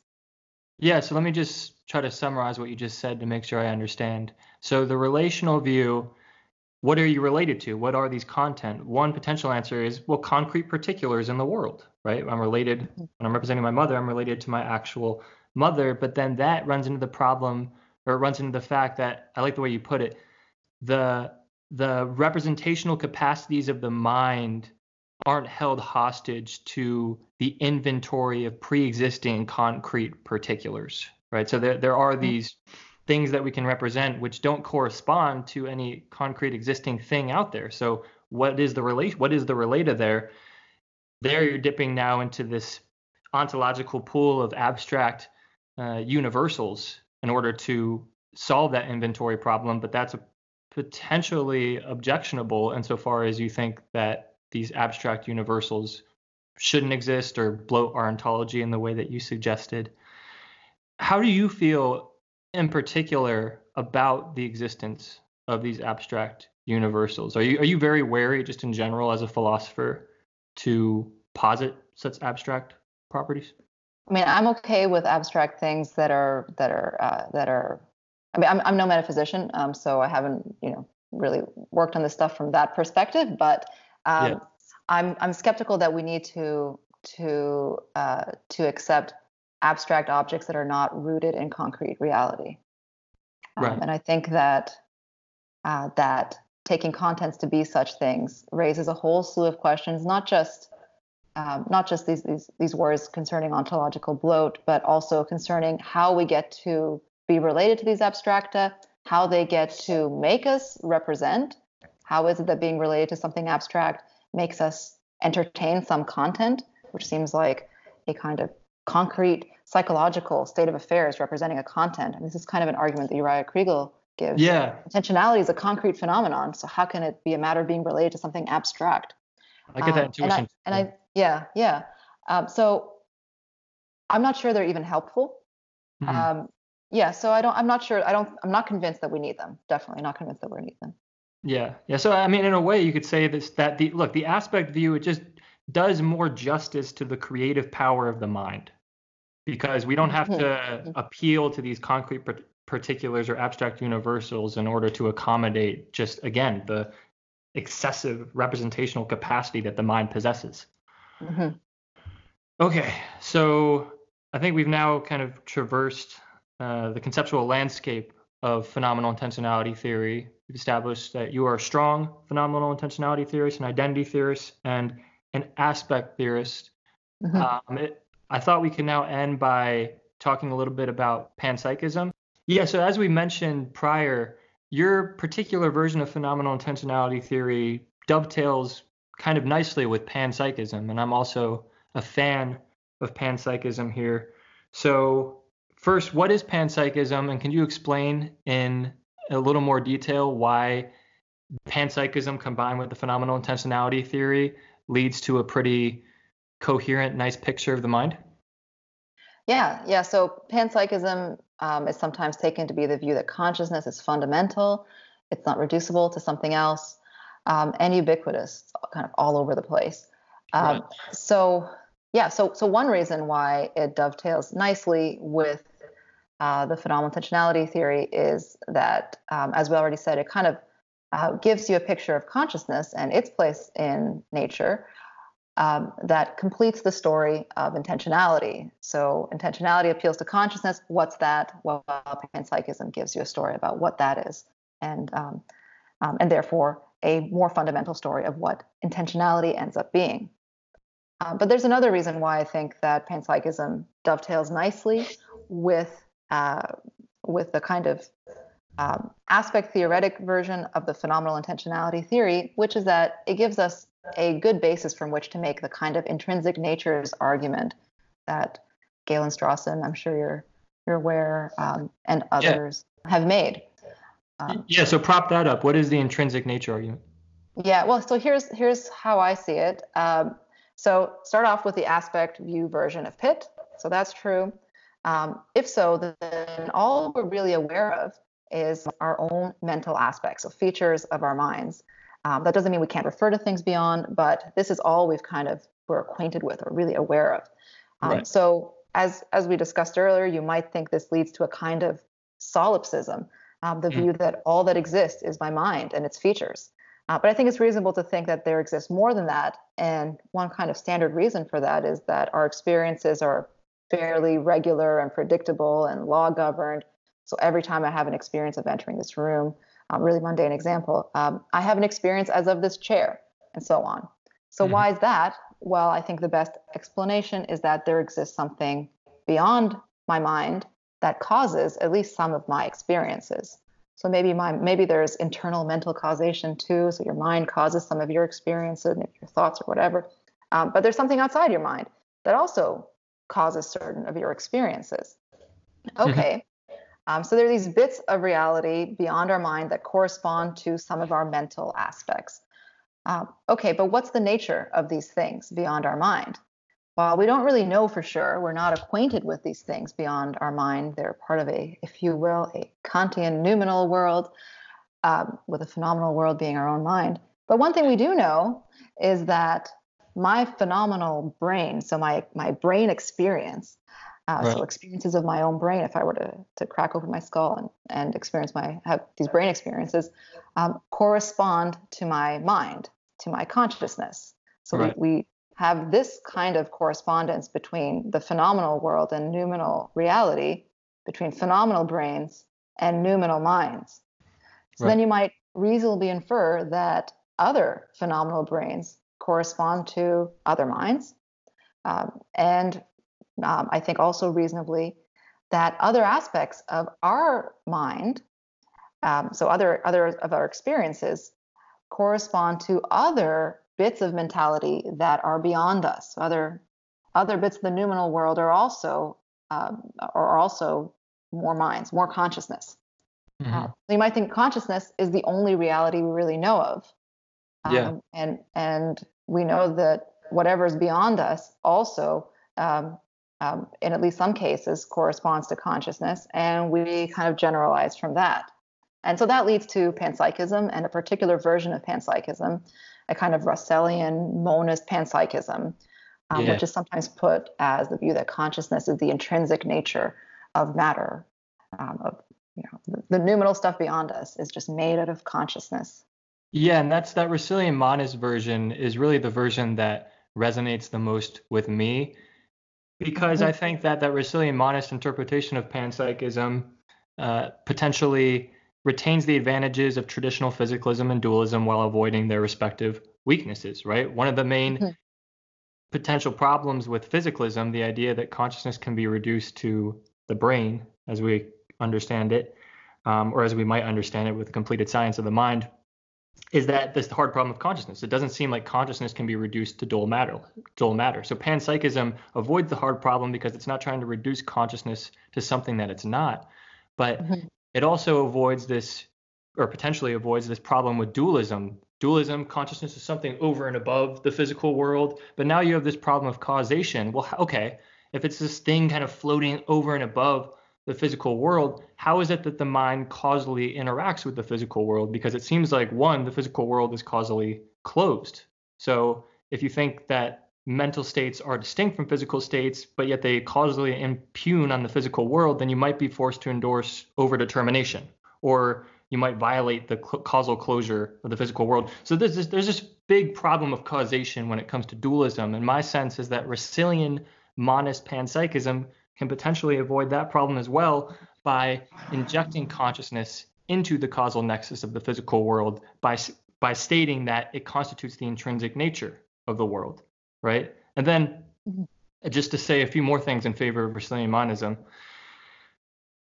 one of the basic motivations is that when you actually think about what physics describes, when it describes its fundamental entities, it's just describing those entities in terms of spatiotemporal relations or dispositions. It's not saying what quarks or what electrons are in and of themselves, but fundamental physics defines these things in terms of how they're related to other entities within a spatiotemporal network. So you could say that physics just describes the structure of the physical world.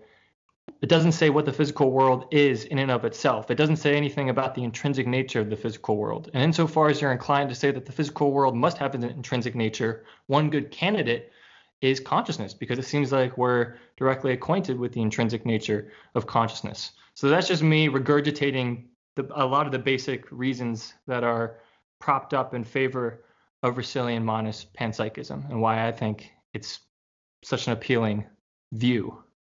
But yeah, sorry, go ahead. Yeah, you want to respond?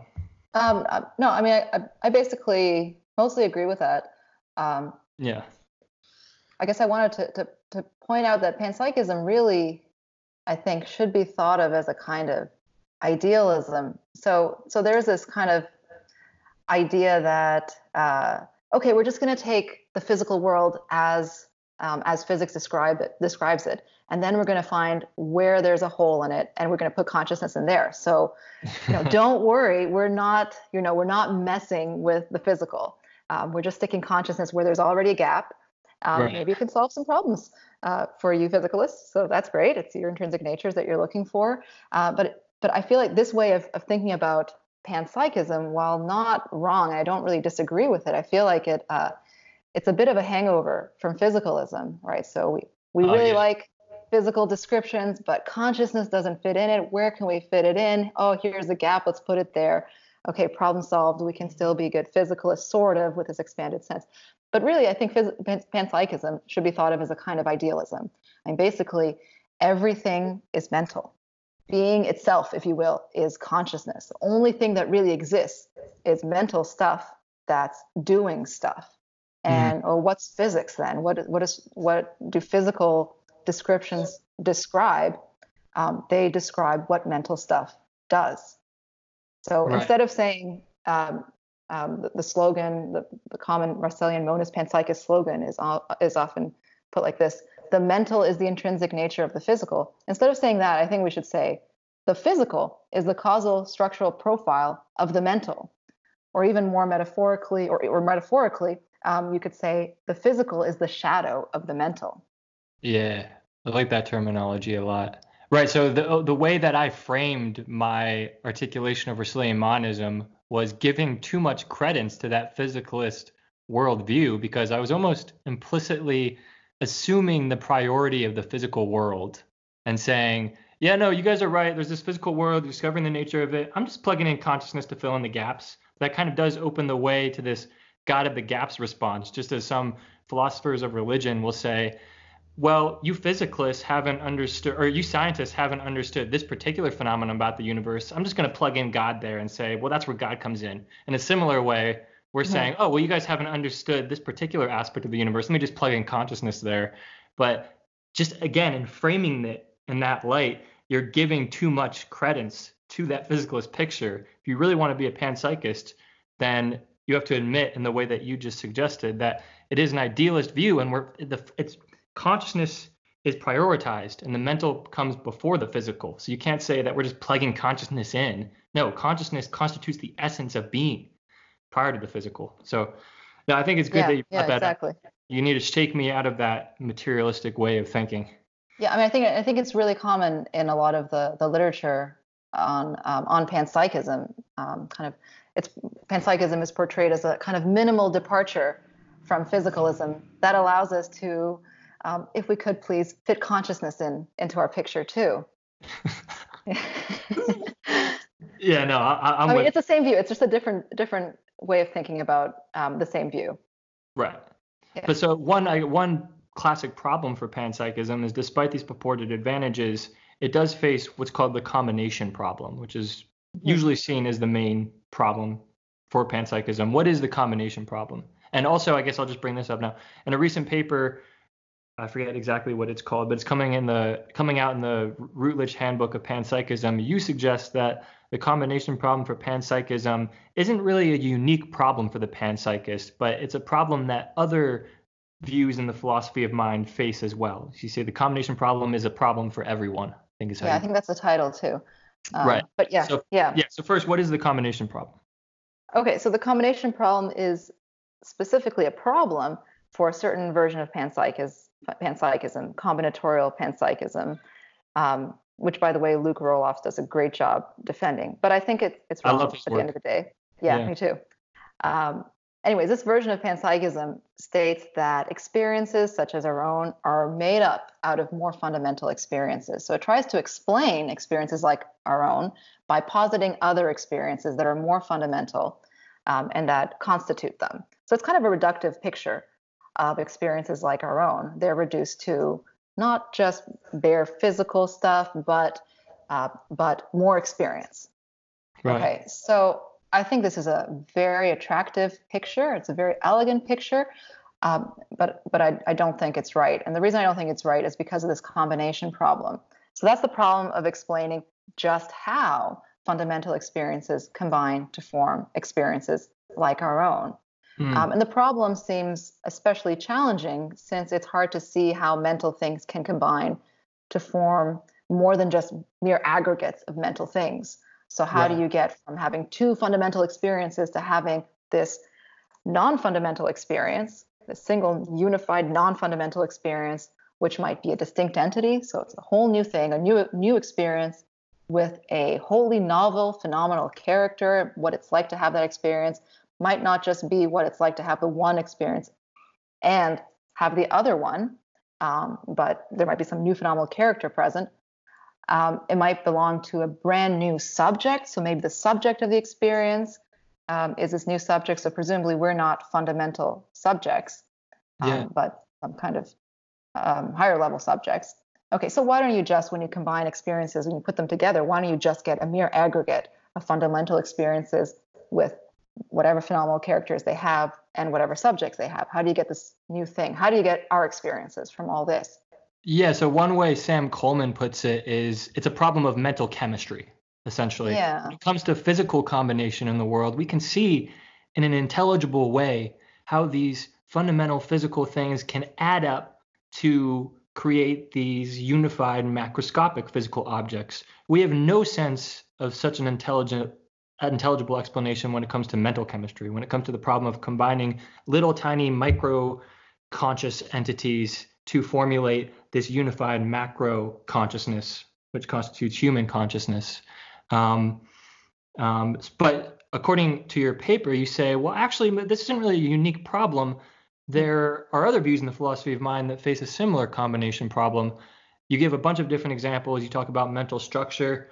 I thought we could just hone in on phenomenal unity because I'm particularly interested in phenomenal unity. So you say, when it comes to phenomenal unity, this view or this phenomenon also features a combination problem, which is essentially analogous to the combination problem that panpsychism faces. right? Mm-hmm. Mm-hmm. So yeah, what do you mean there? What is phenomenal unity, I guess, first of all? And what do you mean there? Yeah, well, just taking a step back, yeah. So my paper argues that the combination problem is a problem for anyone, Right. panpsychists and non-panpsychists alike. So even if you're not a panpsychist, there seem to be cases of mental combination, of mental things coming together to form more than mere aggregates. And these cases are just as hard to explain intelligibly as the case of panpsychist mental combination that the combinatorial panpsychist needs. Okay, so the one that you wanted to focus on was the problem of explaining the unity of consciousness. Mm-hmm. So the unity of consciousness is basically the phenomenon of distinct experiences being experienced together, of there being something it's like to have not just each experience, but to have them both together, of them being, say, co-conscious. I think this is Barry Dainton's terminology, or present in the same phenomenal field. So what's up with that? So I might have a phenomenal experience of seeing red and a phenomenal experience of tasting chocolate. And there's a further experience of having these experiences together. So somehow they're unified, and that makes an experiential difference. So how do you explain that further experience that constitutes the experiential difference of experiencing them together? And it looks like what you need is a kind of mental combination. You get two experiences, you put them together in the right way, and then you end up with this new holistic or this new experiential whole, something like that. So how does that work? Right. Yeah. So again, the idea there is when you're talking about the unity of consciousness, there seem to be different parts of my conscious experience. Right now, I'm hearing sounds, I'm seeing certain things, both in the center and the peripheral of my vision. There are these different parts, and I'm experiencing these different parts perhaps separately, but there's also a sense in which I'm experiencing them all together. And to translate it into the what it's likeness language of consciousness, it seems like holistically there's something it's like not to just experience these parts of consciousness separately, but there's an experience what it's likeness to experience them together. And it's that togetherness, that felt togetherness that we're referring to when we talk about the unity of consciousness. Now, so there's a kind of combination there of experiences, just like there is when it comes to the panpsychism combination. Yeah, it looks like there is, at least. Yeah. It looks like there is. One potential disanalogy that you note in your paper is that, well, when it comes to the unity of consciousness, the combination problem, you're talking about combining different macro experiences or experiences of human consciousness to form a further macro experience. When you're talking about panpsychism, you're talking about these micro experiences, right? Conscious experiences of fundamental entities combining to yield a macro experience. So there's a micro-macro combination as opposed to a macro-macro combination. And one might think that that is a relevant disanalogy, at least in the sense that when you're talking about these fundamental entities which are conscious, that is a completely alien form of consciousness to us, it seems like. Whereas we understand what macro experiences are, so maybe it's more intelligible to make sense of how they could combine to yield more macro experiences. Maybe not so when it comes to these alien micro experiences. That's just one potential disanalogy between the two combination problems, I think. Yeah. Okay, so I don't see there being a difference in kind between the two cases rather than merely a difference in degree. So in both cases, we've got experiences that seem to come together to form some new experience. In one case, in the macro case, here's one disanalogy. You clearly have, I mean, some panpsychists will say something analogous, but some won't. You clearly have access to the constituent experiences, as well as the experienced whole. And maybe in the case of panpsychist mental combination, you don't, but it's not clear why that should make a difference.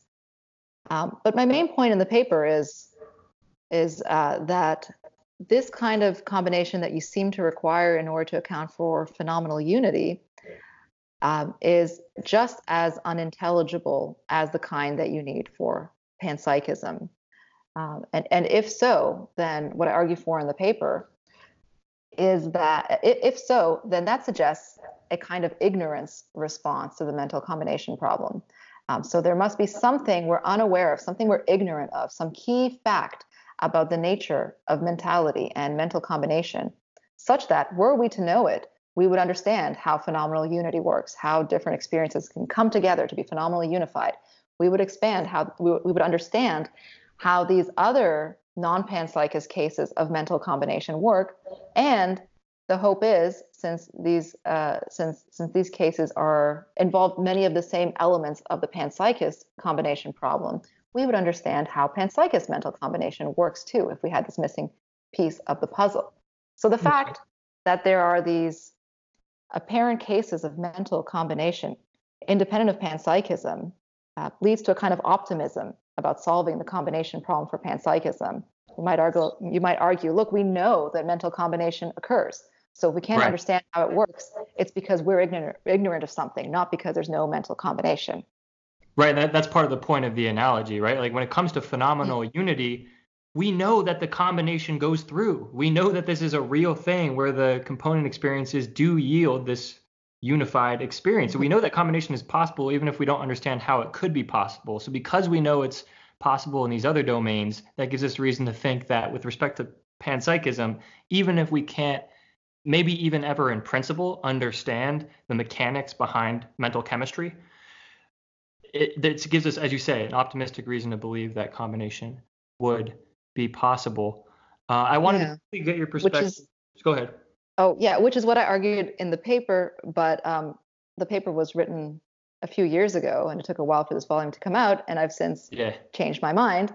Now I think that mental combination is not, in fact, possible, that neither panpsychist nor non-panpsychist mental combination is possible.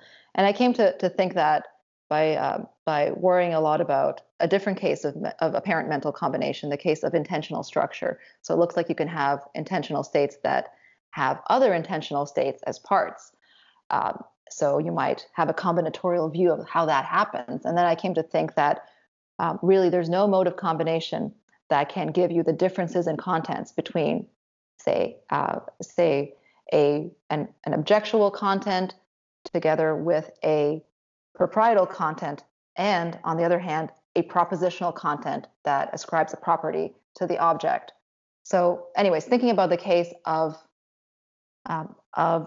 apparent mental combination in intentional structure led me to think that actually there's no possible way for mental things to combine in the ways required by panpsychism or by combinatorial solutions to these other combination problems. So I now endorse a kind of non-combinatorial panpsychism. Yeah, so I also endorse a version of a non-combinatorial panpsychism, I think. Before we get to your particular version, I just want to get your thoughts on cosmopsychism, which is a version of non-combinatorial panpsychism. So as you note in the paper, there are ways to avoid the combination problem. When it comes to the unity of consciousness, you might take a holistic conception of consciousness where it's not that consciousness is composed of these different parts that somehow combine to yield a unified experience. Rather, it's that there is only one unified conscious experience. That's the one fundamental thing. And what we call parts are actually different aspects of the experience. So there is really no combination prior to what it seems like. So you can take that holistic perspective with respect to phenomenal unity. You can also take that holistic perspective with respect to panpsychism. Again, if panpsychism is just the bare bones view that consciousness exists at the fundamental level of reality, there are different conceptions of fundamentality. A bottom-up conception of fundamentality says that the fundamental things are these little tiny quirks or whatever the current fundamental postulates are of physics, right? Those are the fundamental things. The universe is constructed out of those things in a bottom-up way. That conception of fundamentality, when conjoined with panpsychism, gives way to this combination problem where you're combining all these little conscious experiences. But if you take a top-down conception of fundamentality and combine it with panpsychism, then you have the idea that the only one true fundamental thing is the universe itself. So if you're saying that consciousness exists at the fundamental level, that leads to this cosmopsychist view where the universe itself is conscious, and all of us humans who have macro consciousness, we're just different aspects of the universe. So this cosmopsychism view is, to my understanding, a version of panpsychism which avoids the combination problem by saying that there's just this one universal consciousness. We're just all aspects of it. There's no mental chemistry that needs to be done. What's your basic perspective there when it comes to cosmopsychism? Okay, so I think once we reject combinatorial panpsychism, there are different options still left on the table, and one of them is cosmopsychism, on Right. which as you've described it, you've got this cosmic experience, and our experience is a part or an aspect of that experience, that cosmic experience, which itself might have other parts and aspects. And I think that's a possible view on the table, and Philip Goff has defended it really nicely. Another kind of view is a kind of mid-level panpsychism that takes experiences like our own to themselves be fundamental, in that they're neither reducible to something larger than them or something smaller than them, Mm. but nonetheless complex at the same time. So they're still complex in that they have parts or aspects.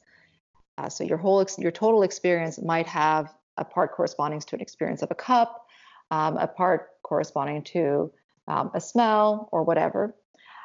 Right.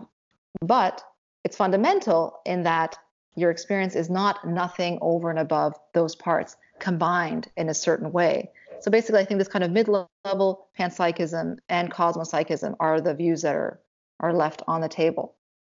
Yeah, and I think for me personally, I'm somewhere between both of those views in terms of I don't know which one to endorse. On the one hand, I like cosmopsychism first because it dovetails really nicely with a lot of traditional views about consciousness in Eastern philosophy. Like Buddhists will talk about the one and there being this universal consciousness. So it actually dovetails nicely with those views. I don't know if that's necessarily a reason to endorse it, but and I just kind of like aesthetically, I suppose, the vision of us being ripples in a cosmic sea of consciousness. But I don't know whether cosmopsychism actually can solve it avoids the combination problem, but it also potentially is confronted with this decomposition problem, right? So you're saying, okay, we're all aspects of this universal consciousness. So we're not combining different distinct consciousness to yield a greater consciousness, but now we're decomposing this universal consciousness and making sense of how this universal consciousness can have all of these different aspects to it. And it seems hard to make sense of that decomposition problem from my perspective, partly because it seems like our different macro conscious perspectives are metaphysically isolated in an important way that cosmopsychism might not be able to account for. I can never really get into your consciousness and experience what it's like to be you. So it seems like our points of view are, again, distinct in a way that the cosmopsychist view might have trouble making sense of, if that makes sense. So those are kind of my basic thoughts with respect to cosmopsychism. I don't think I've honestly given enough thought to this mid-level view, which you discuss, but I'm definitely very intrigued about it. I don't know if you have any response to any of that, but I'm just kind of trying to lay out my perspective on the matter. Yeah, I mean, the decomposition problem, I'm not sure what to think about it. One way to approach it is to, again, think about cases of non-panpsychist mental complexity, even if they're not cases of mental combination, like the unity of consciousness. So let's say you've got a phenomenal experience of seeing red while hearing middle C. Would it make sense? Would it be conceivable for there to be a kind of a subject of either of these experiences that doesn't experience the other one? Does it make sense to say that, because that's basically what we are, right, on Goff's view, right? Yeah, exactly. So does it make sense to say that you could have an experience that's unified with other experiences, but you're not the subject that experiences the unified experience? So you might think that once the two experiences are unified, their subjects get to be unified too. So there's no experience of middle C in isolation anymore. So I don't know how to come down on that, but I think that's kind of a more intuitive way of thinking about it. And maybe we can, maybe what we think about the unity of consciousness can shed light on whether we think the decombination problem can be solved for cosmopsychism or not. Has there been a lot of, or any for that matter, recent work done on this mid-level view? Because I don't think I've come across the view in my reading of the literature. I think maybe briefly, but I haven't really delved into it yet. Well, I think emergent panpsychism is one way of cashing out this kind of view. So, Uh, um, yeah. yeah. So what is So maybe, emergent panpsychism? Just define that, please. um, well, I think it commits us to the mid-level view, and maybe it also adds to the view a claim about how you get the fundamental yet complex um, phenomenal states, um, such as our own, from more fundamental experiences, and the story is going to be causal Mm. on the emergent panpsychist view. So there's a causal connection, but not a constitutive connection, as on combinatorial panpsychism. So Bill Seeger and Hedda Hasselmerk, I think, have views kind of along these lines. Right. So in that case, you're saying, yeah, maybe consciousness does exist at the fundamental level of reality, but there's this emergent fundamental macro consciousness, which that fundamental consciousness causes but doesn't constitute. Yeah, and the causal claim is this extra claim, though I think that is plausible. Yeah. Yeah, and of course there are lots of problems with this kind of view. I'm not sure how bad they are, but that's definitely, I don't want to say that there are no problems with them, with the view. But Yeah, but personally, I find it very attractive. Yeah, I do too. And it's just, I mean, a lot of times when I have conversations with people in the philosophy of mind and I tell them that I'm partial towards panpsychism, I'll get that notorious incredulous stare. How could you think that consciousness exists everywhere? Are you saying that this table is consciousness? Of course, that's a radical version of panpsychism that most contemporary panpsychists don't endorse. We're not saying that literally every single thing is conscious when we're saying that consciousness is everywhere. It's not like as if this, again, table is conscious or that bed's conscious. You might endorse that view if you're a panpsychist, but that's a pretty radical construal of it. But again, yeah, I mean, the idea would be that it's made of consciousness, but it's a further claim to say that it has a unified high-level consciousness like our own.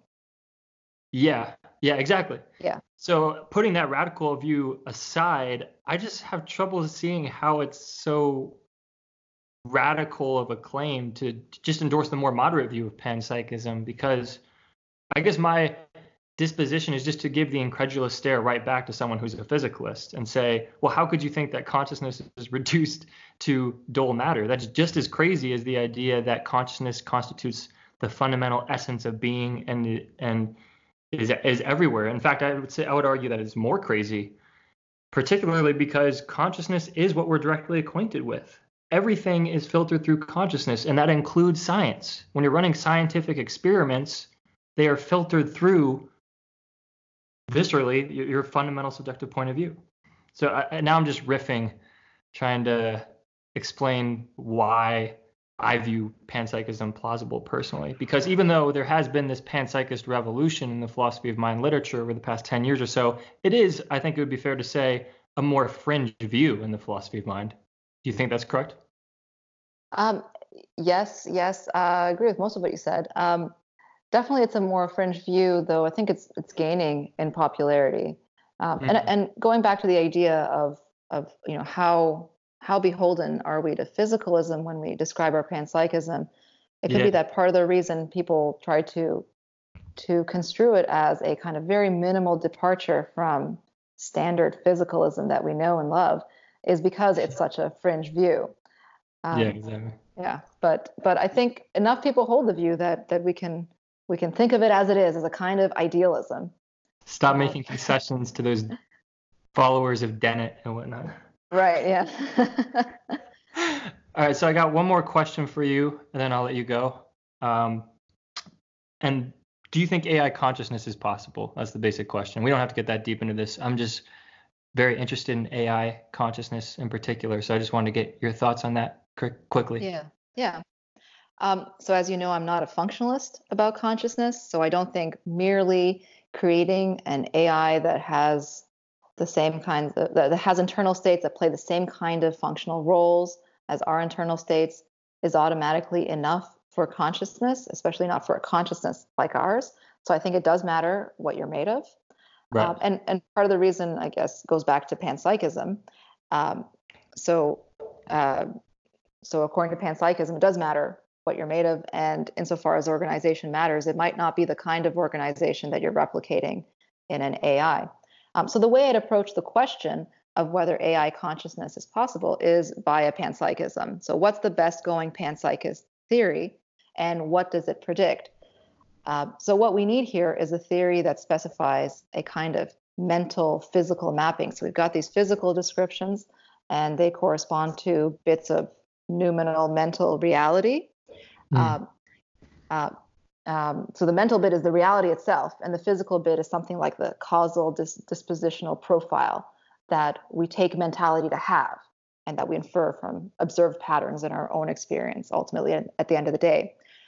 Okay, so what we need to know is what sorts of physical states map onto, are the physical shadows of, if you will, unified conscious states like our own. So we don't want to know if an AI is conscious in the way that a table is conscious, in that it's made up of consciousness. We already know that because we're panpsychists. But what we want to know is if it has a consciousness like our own, if there's some unified high-level consciousness. And here, basically, the way to find out, I think, is to start from our own case. So our own case, where we've got our own consciousness, and we know that it maps onto a certain physical description, and then try to extrapolate from there. And sorry, I don't have the answer as to what that extrapolation is going to look like, but I think that's what we got to do. And by the way, I also think that's how we're going to answer the question of what consciousness looks like at the quote unquote fundamental physical level, by extrapolating from our own case, rather than simply positing consciousness of a certain sort, of a certain level of simplicity and complexity at that level, based on, say, some kind of Russellian monist, combinatorial panpsychist view. Yeah.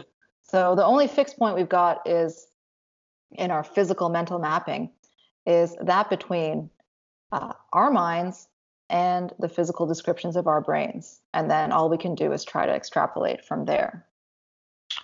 I feel as if there might be a paper in what you just said. I mean, obviously you can't provide the explanation. No one can. We don't know what the nature of AI consciousness is yet. But just the very idea of approaching the question of AI consciousness from the metaphysical perspective of panpsychism, I feel like there might just be a paper there and relating those two, because it seems to me that in most discussions of AI consciousness, people are giving too much credence to that physicalistic point of view, as we've been discussing, and maybe framing things from the standpoint of panpsychism will actually just constitute kind of a fresh way to look at it. And I just think it's because I haven't seen that in any of the stuff that I've read on AI consciousness, so I don't know. But yeah, of course, maybe you have to think panpsychism is plausible already, right? So yeah. All right, well, yeah, that's all I got. I really appreciate you taking the time, and I found this to be a very fascinating discussion. Thanks, me too. Thanks for having me on your show. I think it's really cool. As I said, thanks again for taking the time to chat with me.